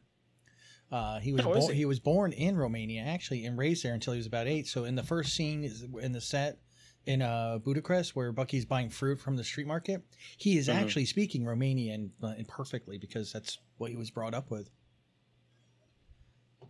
Again, I still think he would be perfect because I know that's like a little dirty wish from a lot of fans out there. That I mean, To be Luke. perhaps in another Disney property. Yeah. You're trying to say, sir? Yeah, because I mean, he's a spitting image.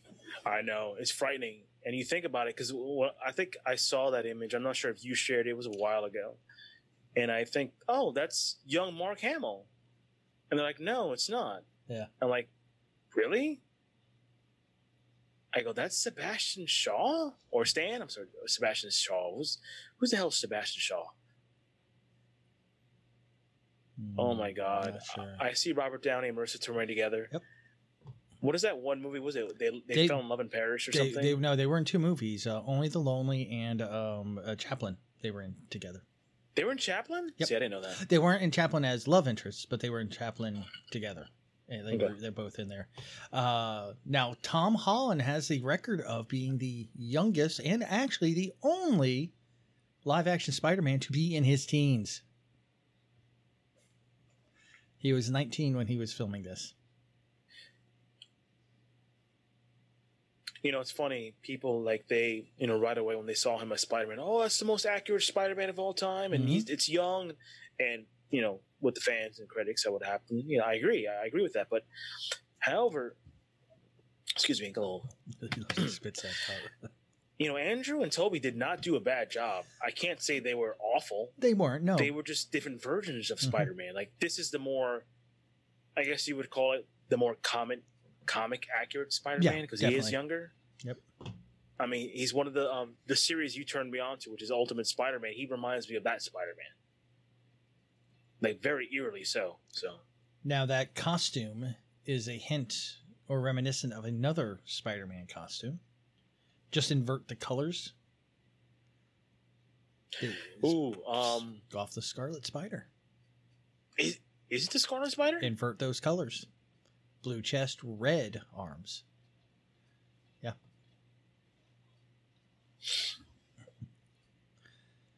And Tom Holland did an audition tape with another Marvel alum to get this part.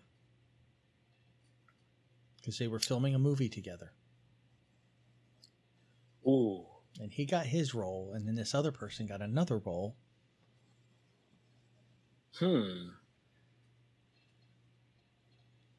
They were in a movie together called Pilgrimage, and they happened to be on set, and they decided to do made audition tapes together. ooh.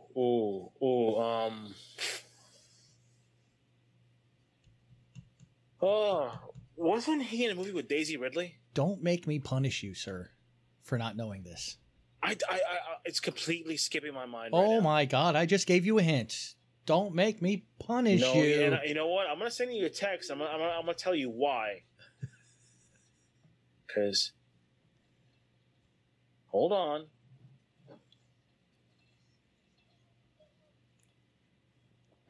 So, that's my excuse. Oh, okay. So, Tom Holland did a movie together with another person. You hear me now? Yeah, I can hear you. Not as good as I used to, but I can hear you. Yeah. Okay. He did a movie with John Bernthal. Or Bernthal? Oh, Bernthal. Yeah. Punisher. Punisher. Gotcha. Yeah. Punisher. So they did an audition tape together. What movie was he auditioning for? This.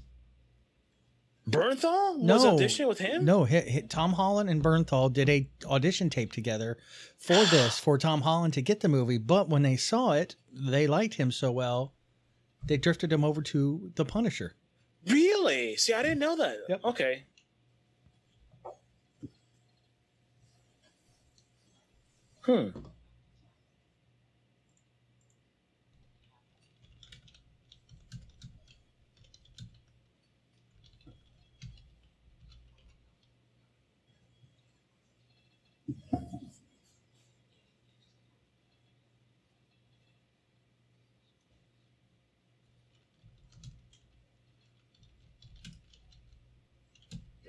Hmm.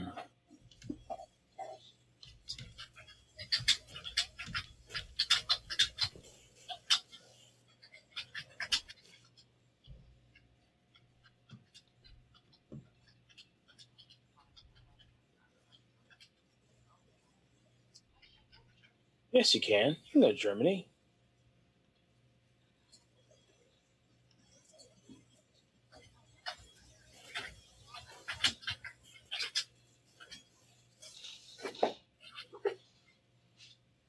Uh-oh. Uh-oh.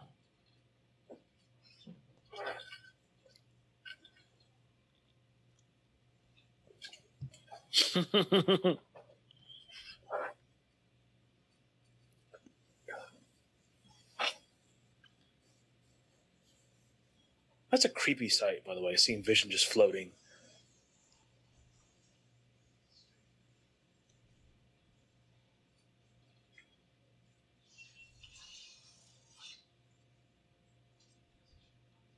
Actually, Robert Downey Jr. actually took Tom Holland under his wing because he commented that on his screen test for Spider-Man, saying that Robert Downey Jr. took him to his side and said, "Hey, listen, I remember my screen test as Iron Man.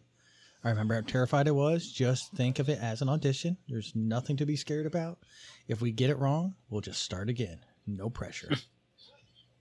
That's comforting from another actor to another. Yeah. Just like, hey, man, that's cool. Especially to be the lead. I mean, you got to think he is, the father of the Marvel movies when it comes to the actors. Yeah, you think he'd be kind of douchey at that point, like, oh, this guy sucks. Get to the next one. But for him to father him like that, that's actually kind of cool. He also did a screen test with Chris Evans too, to just test the chemistry. Yay! There's Hawkeye. Ooh.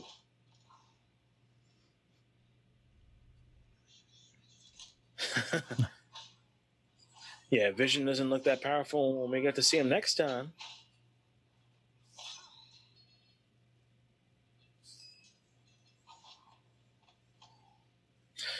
What was the explanation they gave that when he couldn't phase? Do you recall that? I mean, I know I'm thinking ahead. We're thinking about like when we get to November, but I'm trying to remember what you're talking about. When we get there, remind me. When we get there, just I'm trying to think like what was the reason why when he was fighting Corvus Glaive and Corvus Glaive stabbed him, he's like, I couldn't phase. Maybe he had been moving around too much. I don't know. I have to go back to that when scene. we get there, we get there. I'm just trying to just pondered on me. Because it's something similar. What was it? Riddick. Yeah. If you remember in Riddick, where when he became the keeper of the death guys, when he killed the magistrate, the magistrate had an option of which way to go. He had to become corporal again, and so either it was to go into the knife of Riddick or go into the blade of of the other villain.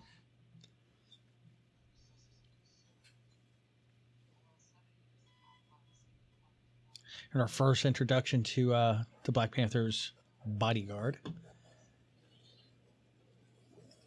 Oh yeah. Who to me an epic badass. Oof. Yes, she is. And here we have one of the best scenes.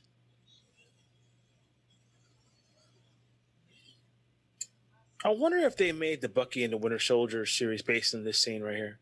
That, and they're actually, before the movie, they were really good friends. Oh, are they? So this chemistry, it'd be like you and I busting each other's balls. Just to, I mean, it's so that basically it was an easy transition for them to go, okay, there was that chemistry on film. They're good friends. They know each other. They're able to translate that over. That's your niece. Oh, no. Is that kind of incense, sort of? Mm-hmm. Incest, but, you're going to need some incense afterwards.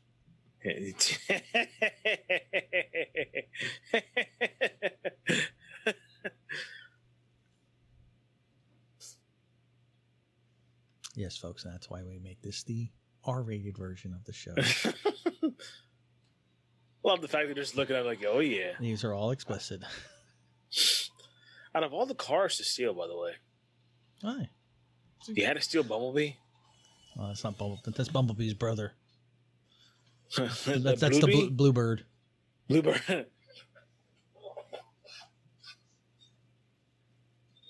And here we go. We see the formation of the Avengers. With one of the finally one of the original ones finally joining the team. One of my favorite versions, by the way. I love Paul Rudd. Yeah, Paul Rudd does a great job. Paul Rudd can do no wrong in my book. Paul Rudd will always look like the same guy that he was in Clueless, and he still does. Or Phoebe's boyfriend during Friends. I mean, you got to remember that as well. That's true. A lot of people forget about that he was on there.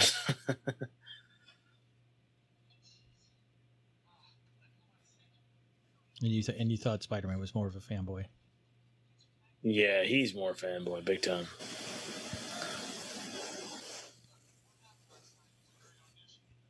It'll never happen again. That was one of the best parts of the Ant-Man movie, by the way.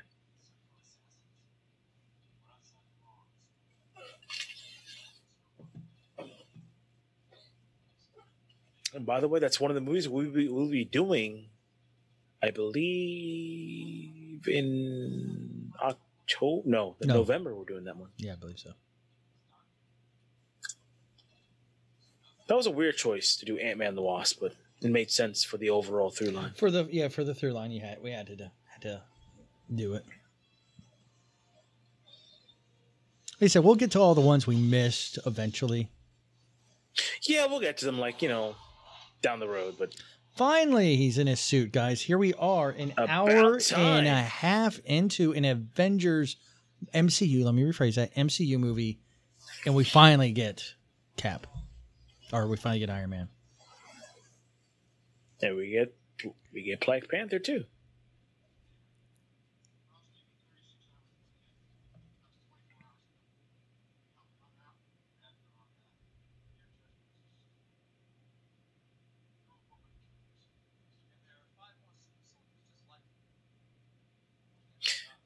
Do you remember we've discussed oftentimes about the build to movies, building blocks? It could be like a little scene here and there, but it'll build to the next movie, build to the next movie, build to the next movie.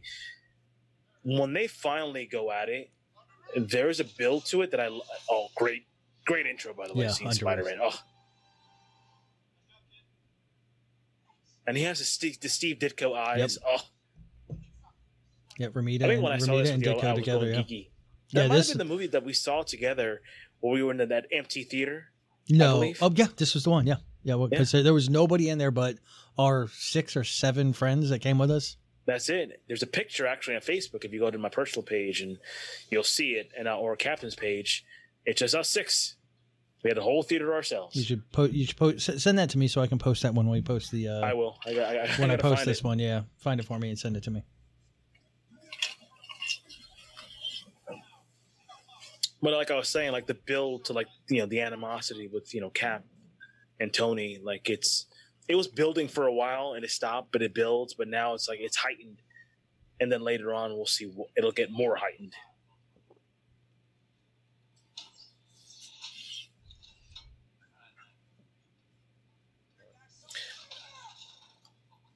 Probably one of the best action scenes as far as comic book panels come to life. This whole next series, this whole battle scene is immense.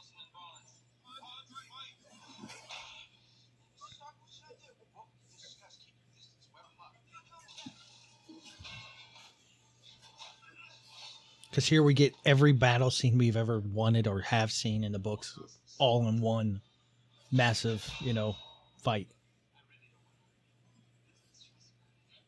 Ooh.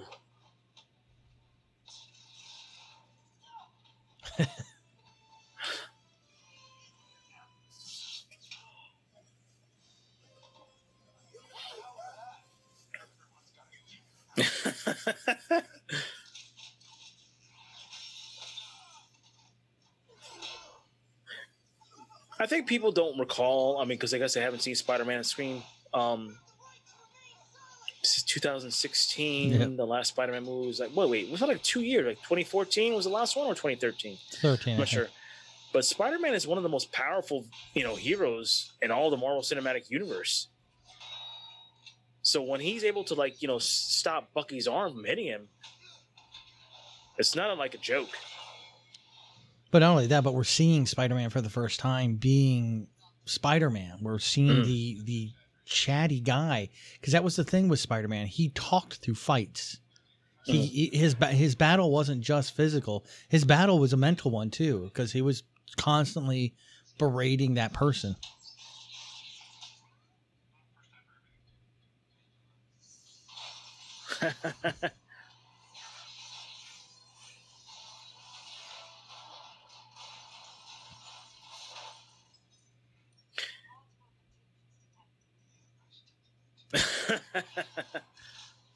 Yeah, the scene with Spider-Man, Bucky, and Falcon were just. This is great. basically this is Tom Holland's audition tape for him to get Spider-Man.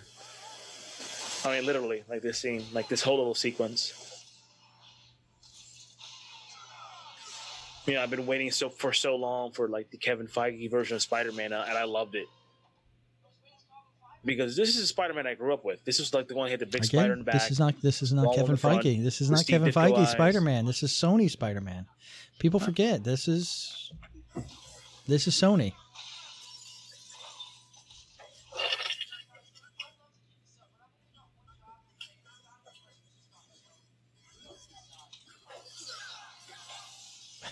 I hate you. Love this.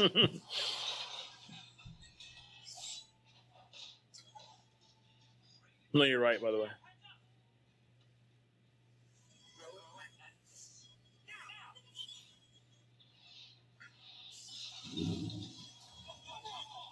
Ouch. I love Rhodey's response. Oh, come on.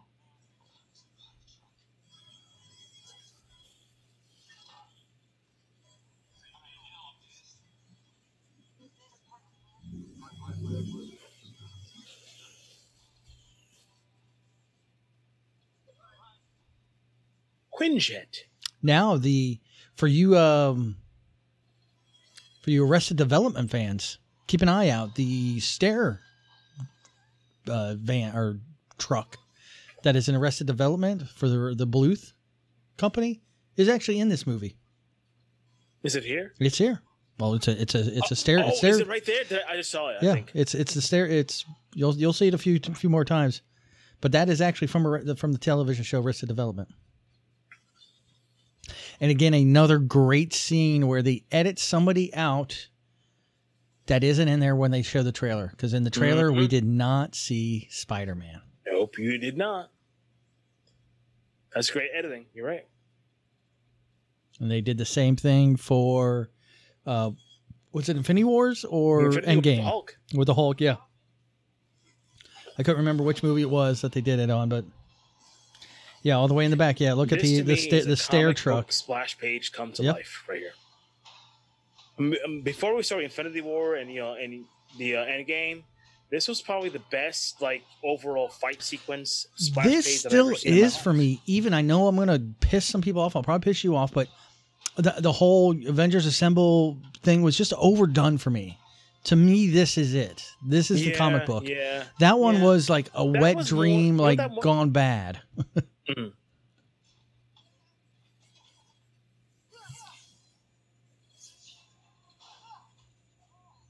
I love this. Scarlet Witch calls him out, She does. She's like, pulling your punches. pulling your punches now. But yeah, no, I just think the Infinity. I mean, it's great. Goosebumps all around when it happened, but that massive battle was just too much. This is something you can focus on and keep track of what's going on, and it's got everybody sort of interacting with everybody else. I think everything you just said, you're right, because I think that end game scene, where they're all coming together, that's more like a basically a big to the fans, like, hey, you wanted this, Yeah. we're gonna give you this. This more is like, yeah, I love this more better because it's more intimate, it's a big fighting scene. Like the other one's like so huge, you get lost in it. and the Avengers Assemble thing was kind of cool. But this is more like, yeah, I would agree with that. Well, the Avengers Assemble was something we've been building for forever. I mean, for a decade. Just that scene alone.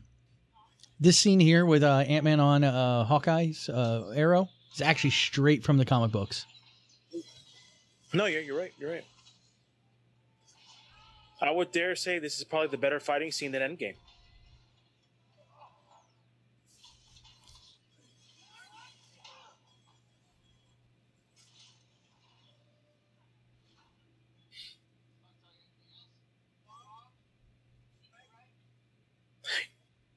That was the one thing I was, even when I watched the original Tobey Maguire Spider-Man, I liked it. I owned the first 3 on Trilogy on DVD.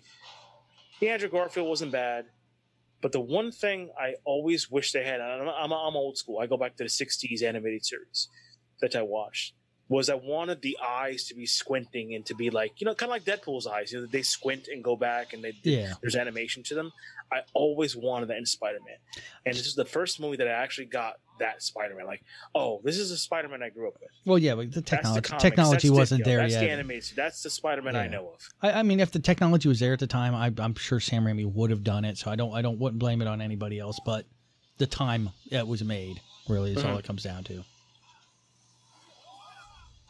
No, you're right. I'm just saying overall, that's the one thing I wanted. Like, we all have our personal preferences and the kind of characters that we want. We visualize one thing when we're reading something, and then when we see it on screen, like, that's not quite what it is. I'll go back to the Batman trailer again, but this is a Spider-Man like I envisioned, and it's right here in front of me.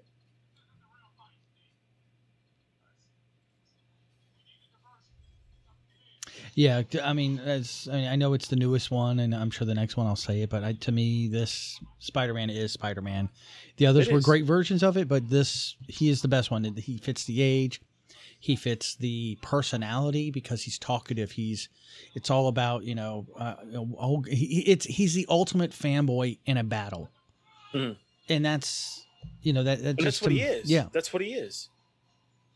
He's always been that way. He's always been the ultimate fanboy. Oh, here we go. Yeah, you Giant Man.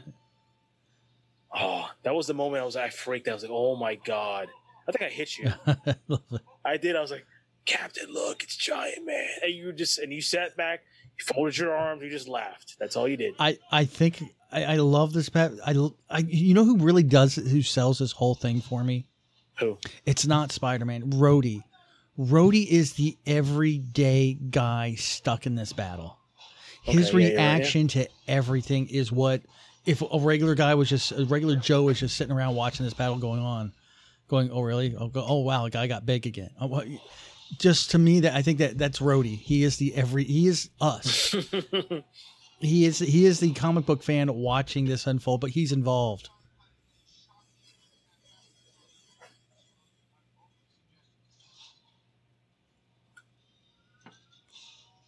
Ouch. That has to hurt. No, he's got armor in his face. But dude, just seeing Giant Man on screen is just took us kind of like a surreal moment. Like for me, like I'm not a big Marvel guy, but still, I've read enough Marvel comics to know who Giant Man is. And to see it happen, it's just like, wow, damn. Now we got this. We're here. And once again, I will agree with your comment. This is probably the better fight scene than Endgame. I mean, the stakes were high in Endgame, big time when we get there, but the stakes are high here too. I'm not talking about the stakes. I think it's just the battle itself. Well, the battle is better, but even the stakes are high as well. I mean, not as high as Endgame, but I mean, when we get there, oh my God, I can't wait.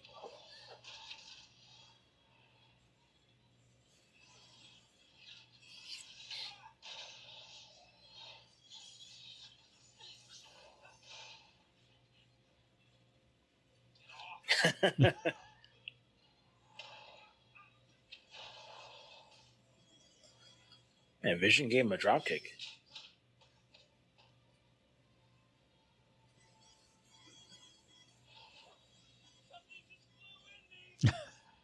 Still, damn. They made Vision like a complete badass in this movie. Well, she is. But so is Wanda.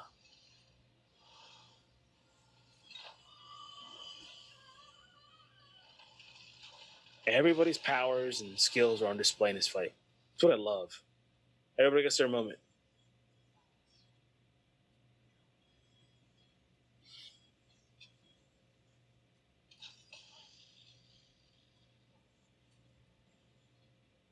Who'd she shoot? Black Panther. Oh, okay. Sorry, I didn't see who it was. No, it's okay.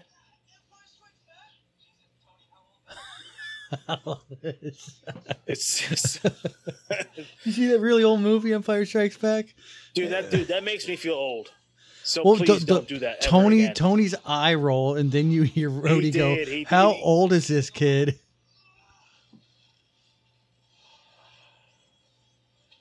Well, you saw Empire Strikes Back recently. I know, but I just think it's great that that.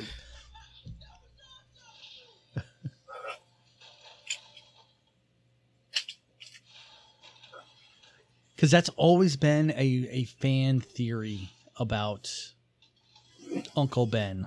Because we never see Uncle Ben. You know, right now Tony is Uncle Ben for this Spider-Man. You know, to carry on that heart and soul of why he keeps driving on. But they think that Uncle Ben was just this old school movie buff, and that's what he always took Peter to see movies, and that's why, because he mentions that this Empire Strikes Back here. Aliens. I think he mentions Aliens. I think in Infinity War. I mean, so he does make a lot of references to it. So it's. I guess he was an '80s guy. Yep. So. Do you remember there were talk? Well, it's not talks that ever happened, but there was like rumors out there because fans love to like do these fan casts. Yeah, as do I, and we do too. They were talking about, you know, who should be like Uncle Ben? Tobey Maguire. I'm like, I don't think he's. I don't. He think was in. He he's- had I to. think Somebody he's had to too be in young. the. Yeah, he's too young in the 50s. In his 50s, like Marissa Tomei's age. And you need somebody kind of quirky and geeky to like get along, like with like, hey, my uncle took me to these movies. Like, you need someone like with that personality. Yeah. And I can't think of somebody off the top of my head right now who could fit that bill. Anthony Michael Hall. Oh, that's not bad. Same age. And he can pull the geek. Yeah, trust me, he can we pull the know geek. that. Farmer Ted. I mean, he can. All he needs to do is just redo Farmer Ted, and Actually, you know what? If you want to go deep, what about Bill Winter from Bill and Ted? yeah, that would work. Bill Winter could be as well. He wouldn't be a bad Uncle Ben. I mean, he can't be like, "Hey, what's going on, Peter? Like radical, let's go watch a movie." He can't be like that. But, Sorry. yeah, that'd be so good. Come on, Peter, let's go. We're gonna watch Aliens. You watch Wild Stallion. Hey, really, Peter? You be part of our band? You got a band, Uncle Ben? What is it? We're called Wild Stallion, dude. You're talking about like combining universes.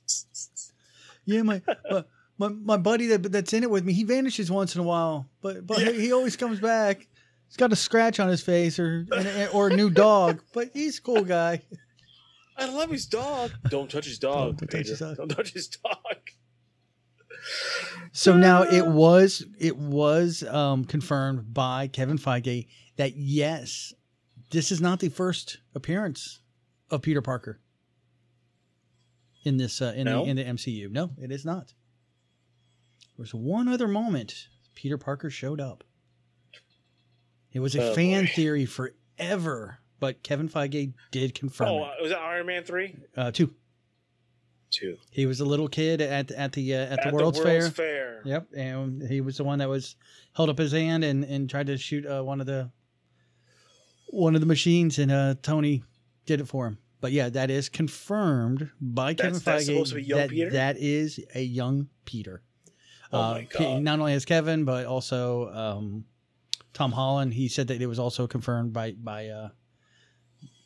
Kevin as well. So, you know what? I know it's kind of BS because they just basically said, "Yeah, that's the young." That well, guess wasn't what? planned, Sometimes but- there's things that are laid out in front of them but that they it's don't. laid out. It's fine, but it's cool though. I dig it. But It's fine. when the fans get a hold of it and their fans are like, "No, that makes perfect sense," that he would be. But why else would he become a fanboy of Of Iron Man, yeah. Of not only Iron Man, but of Tony Stark, because he was a young kid being introduced to Tony Stark's product and his idea at that World Fair, at the Stark convention, and it just makes more and more sense. And that's sometimes there's moments like that when the fans come through and say, "Hey, listen, we keep seeing this point, and it keeps coming up more and more and more, but nothing's been confirmed." And then finally, the writer's like, that makes perfect sense. Yes, we're going to make that now canon because you guys have put ABC together that we didn't see. We did it. We just didn't put them together. Well, you know what? We are, we are now living in the age of fandom. Like literally, like the fans are going to get their way now. Yeah, I will say that is the one thing that I took away from. It's dangerous, but yes, and yeah, it is. It can be dangerous, but it cannot be. It just depends on what. I think the way in the DC fandom that went on this weekend, guys, one of the things that was consistently there was what the fans want. We're going to produce. Doesn't mean that they're going to get the exact version that they want, but they know that fans want a product that in the past they've been like, no, it doesn't seem like it's that cool of a product, so it's not going to make a lot of money, but the fans want it. I think The Rock said it the best when he was talking about the Black Adam series, a movie that he's going to, he's like, and he made the comment, he's like, I have one boss and one boss I care about that of their opinion. And he said, other than my wife and my kids, it's the fans. What do the fans want? And again, that theory and that mentality, not theory, but that mentality was strewn through that. I heard it from Jim Lee. I heard it from Berlanti. I heard it from who was the head of the movie division for DC. I heard Walter it from Hamada. him. He's the same thing. I heard it from him. It's just, it was consistently spoken, not being obnoxiously spoken, like, hey, we get it, but it was there. It was an interweaving thread throughout the whole thing. It's a good thing because, like DC, like Marvel fans have basically gotten their way for years. And I'm not jealous, but they've had 12 years of success. They have, and it's great. I'm glad for that. I love Marvel too, but DC has had a struggle.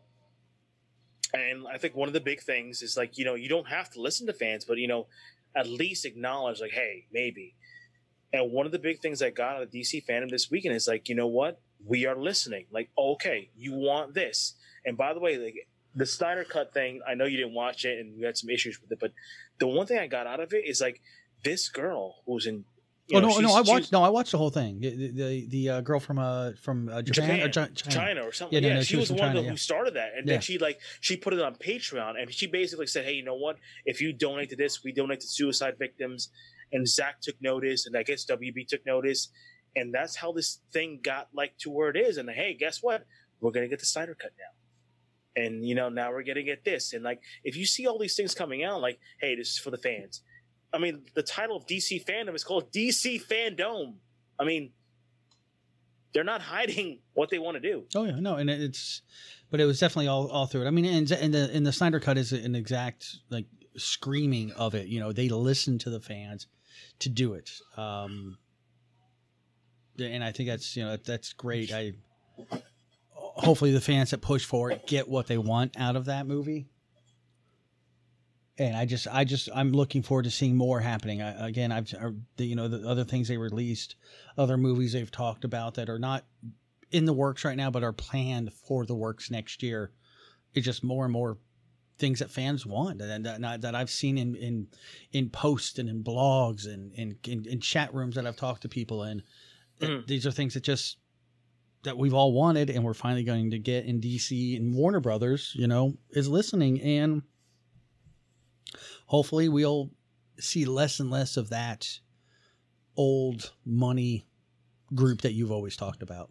No, and I think you have. I think this weekend proved that old money group is taking like a back seat, because that one of my favorite panels that happened today, and we discussed it off air, is like the Berlanti, Hamada, Jim Lee panel. That to me was the panel that sold the whole thing, because here you have TV, movie, comics, and everything else saying, hey, you know what? We are all in agreement. And once I heard that, I was like, you know what? This is the start of something that I have been waiting for all my life as far as DC movies goes. or in TV, like, guess what? We're together. Like, yes, we have these multiverses out there, and we acknowledge those. But you know, we can tell these other stories. Like, it's always been said, like, hey, this story takes parts of another universe, but we don't say nothing. No, this was said by the guys in creative who make it. So that made me stoked. I'm like, you know what? No matter what you do, even the Batman trailer I have issues with, that's fine. It's in a different universe. So I'm good with it. I'm sorry, I just rambled. Oh, it's okay. I was doing the same rambling. Okay, sorry.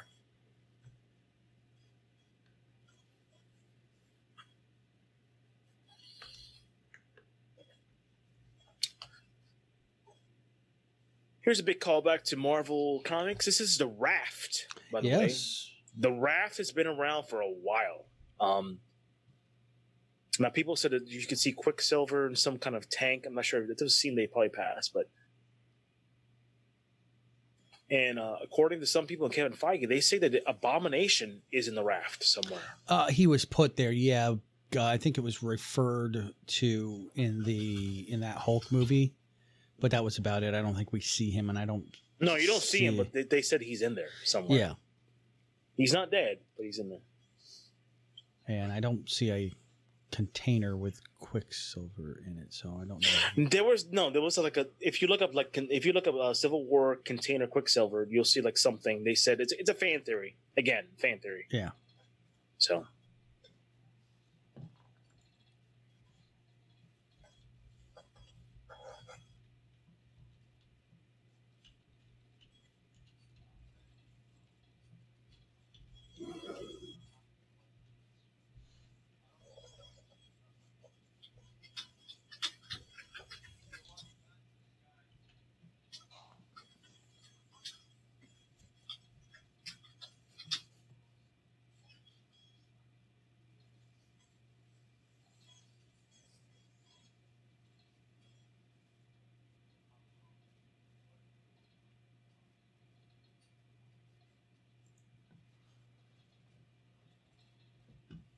I don't know, it was a hell of a fight. Everyone's got black eyes.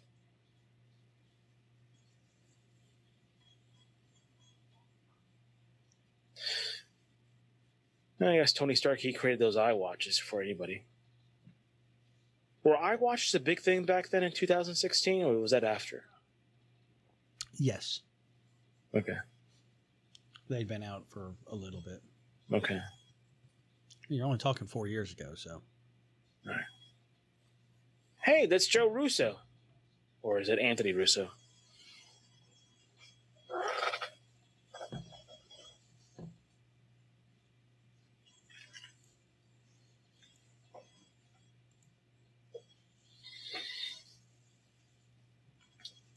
Well, another good scene.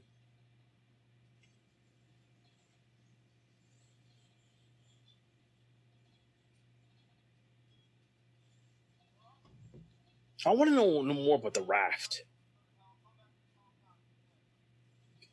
I mean, do you remember Jessica Jones season 2? The ending of Jessica Jones season 2? Maybe. Where basically, well, if you recall, like the main battle was between her and her sister. Her sister went crazy, and Jessica kicked her ass. And like the ending of that season was a helicopter, which looked exactly like that. Didn't say Stark, but they're like, what are they going to take her to the Raft? I'm not calling for a series, but I wouldn't mind, like, a little, 5-episode thingy about the Raft. Who's in there? It could be one of those things, like, Tag and Bink. You could have, like, 2 security guards on the Raft. Like, what do they do all day? Now, how does T'Challa get a Quinjet? Or is that his jet? That's a Black Panther jet. Yeah, I was saying that looks like a Wakanda jet. Okay, because I was saying, like, does that look like a Quinjet? I mean, that's a Quinjet landing, but that's Cap and Bucky. I love these moments between him and like 2 bros. Like, hey man, how are you? I'm like 105 years old, bro.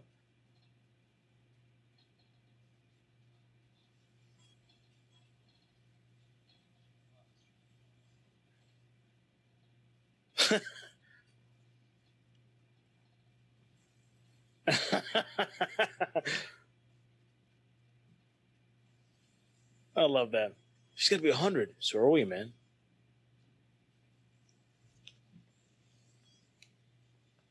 It's funny. I had a phone call from my brother. Like, it was like, I think it was it 3 nights ago, and he was kind of hammered. He was talking about this. He was talking about the Winter Soldier, and he was talking about Cap and Buck. He's like, you know what? That's me and you, man. Like, what do you mean? And he's like, I know what, you're Cap and I'm Bucky, right? I'm like, well, you can't grow your hair because you're kind of bald, so you can't be Bucky, but I can grow my hair.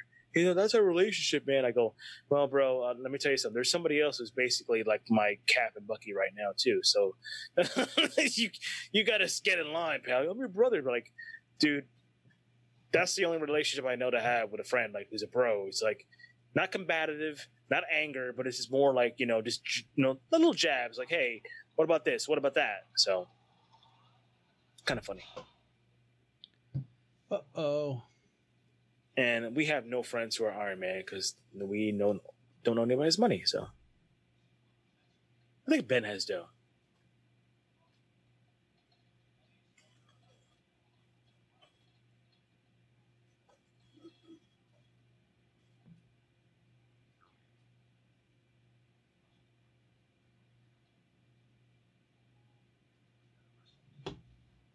So we have a reference coming up here shortly. There'll be a little battle scene.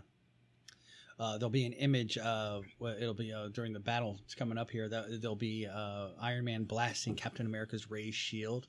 It's a direct homage to the Civil War Part 7 comic book cover. Mm-hmm. There's a few. Yeah, because there's a couple things. A few little Easter eggs that are coming up. They don't totally ignore the comic. It just, they give like, what I like about Feige, what he does is he gives like nice little nods to the fans. Like, even if you've never seen a Marvel movie, like, hey, this is brand new, but if you read the comics, I'm going to give you this.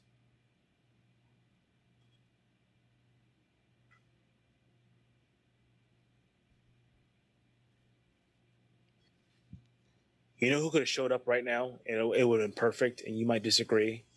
MODOK. Can you imagine MODOK is in there right now? Yeah.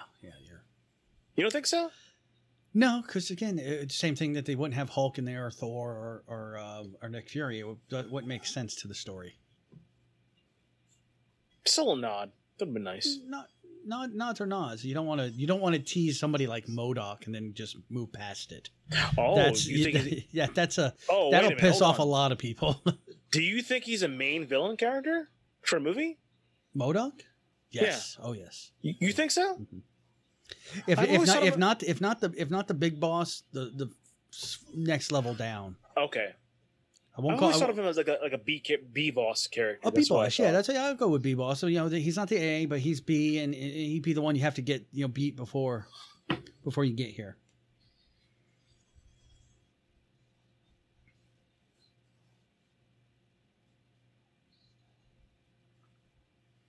Trust me, one of your idols would heavily disagree with you on that one. Yeah, Mr. Schnepp was a huge MODOK fan, and I think he would heavily disagree with. No, MODOK needs to be on his own. Have his own thing. But I would love to have argued with Schnepp over a couple Coors Lights and be like, no, he's a B-level villain character. No, he's not. I go, yes, he is. I'm sorry. I like MODOK. I dig him, but he's kind of B-level. He's kind of like very similar to Artem Zola. Artem Zola, very similar. Not really, but sort of.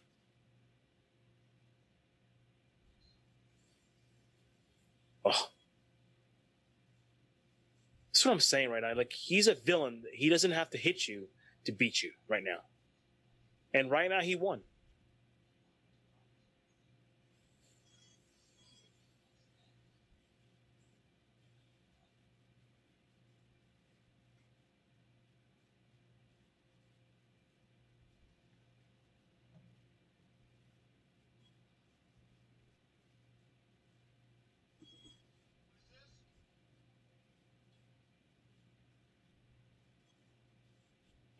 Oh, damn.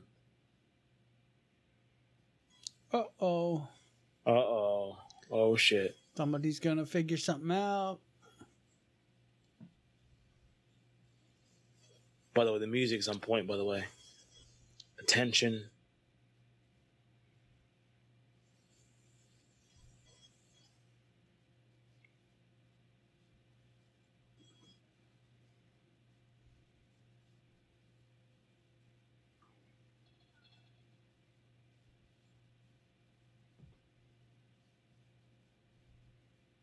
Oh, damn. Oh,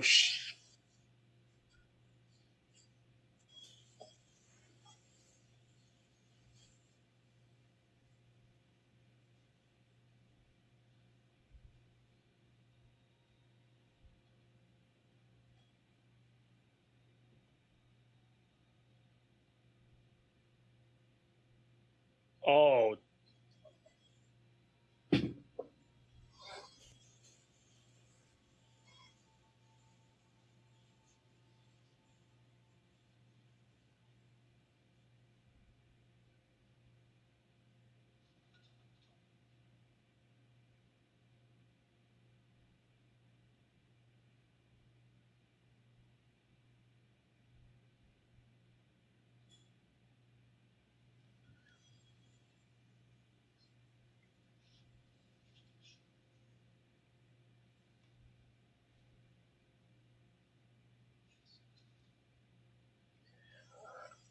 That's a gut punch right there. That's the biggest gut punch up to this one. Look at that.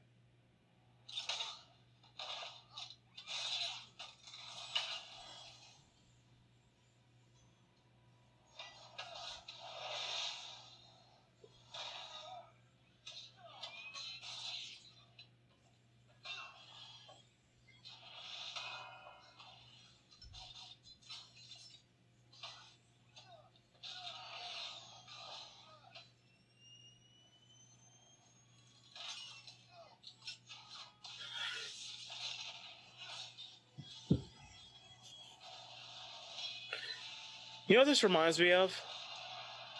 Revenge of the Sith. The ending. I loved you like a brother, Anakin.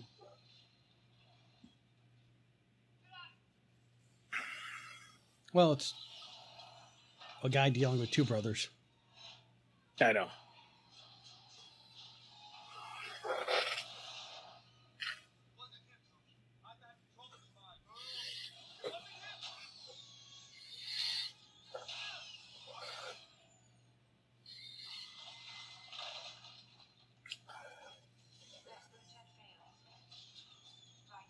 He's still going after him, though.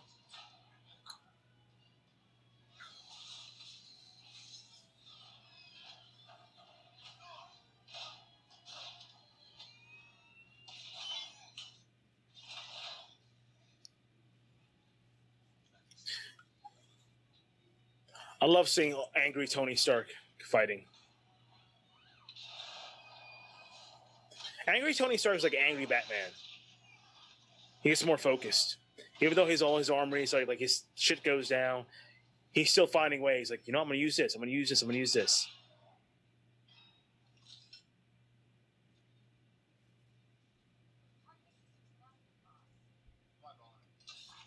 I love that. When he takes the helmet off, that's like, dude, he's baller. He's going after it now. By the way, that's a very Luke moment, if you think about it. From New Hope, when he's going on the missile, he turns off the guidance system. He's like, no, I'm going to use the Force. He's like, I'm going to eyeball that shit.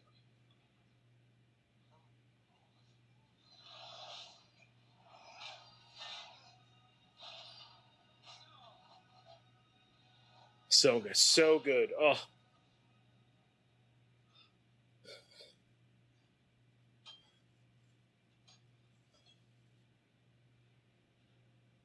Oh, here it comes. Probably one of the best fight scenes, I think. Yep.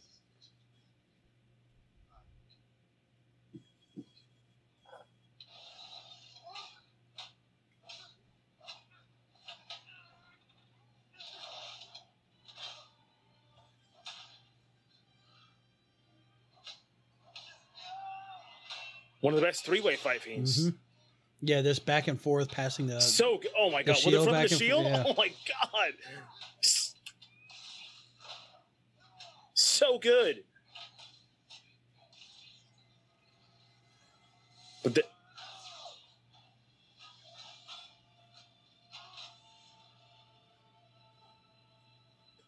listen to the music as well. The music is going along. Goodbye, arm. Yep. And another Star Wars reference from Yes, Empire. yes, it is. Yep. Because Bucky has lost an arm in 2 movies. But no, it is a direct, from Empire. They did that on purpose to pay homage.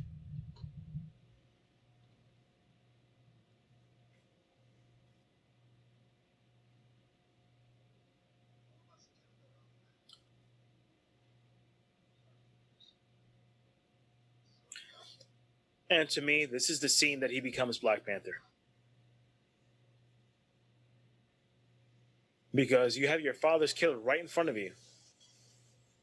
The birth of Black Panther is right here in the scene.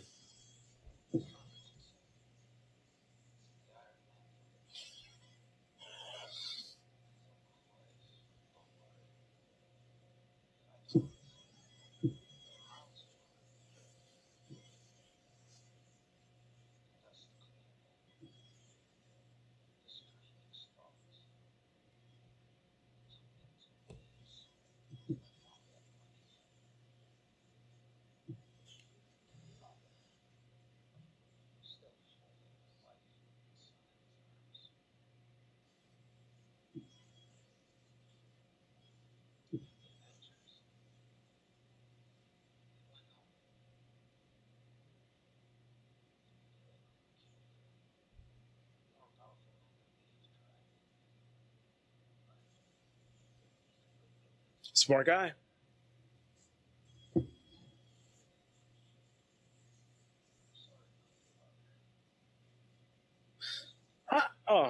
This.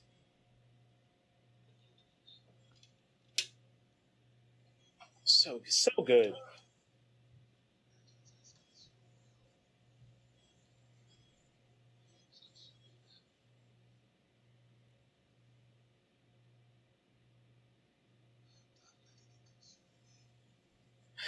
That's where he became Black Panther, right there. Right there. That's Black Panther.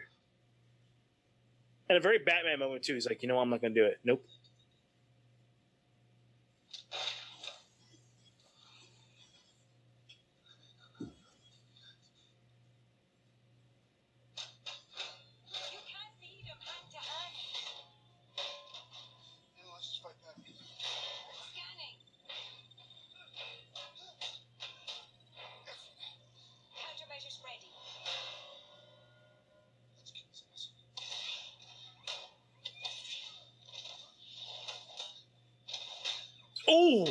Oh man! This line is gonna break my heart now. Oh.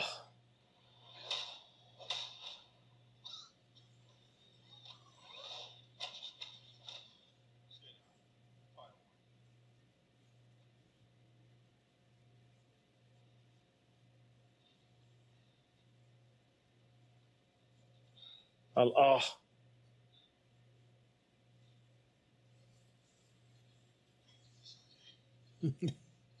Cap saying, I love that. So it's the second time we've heard it, and I think I'll hear it one more time, I think.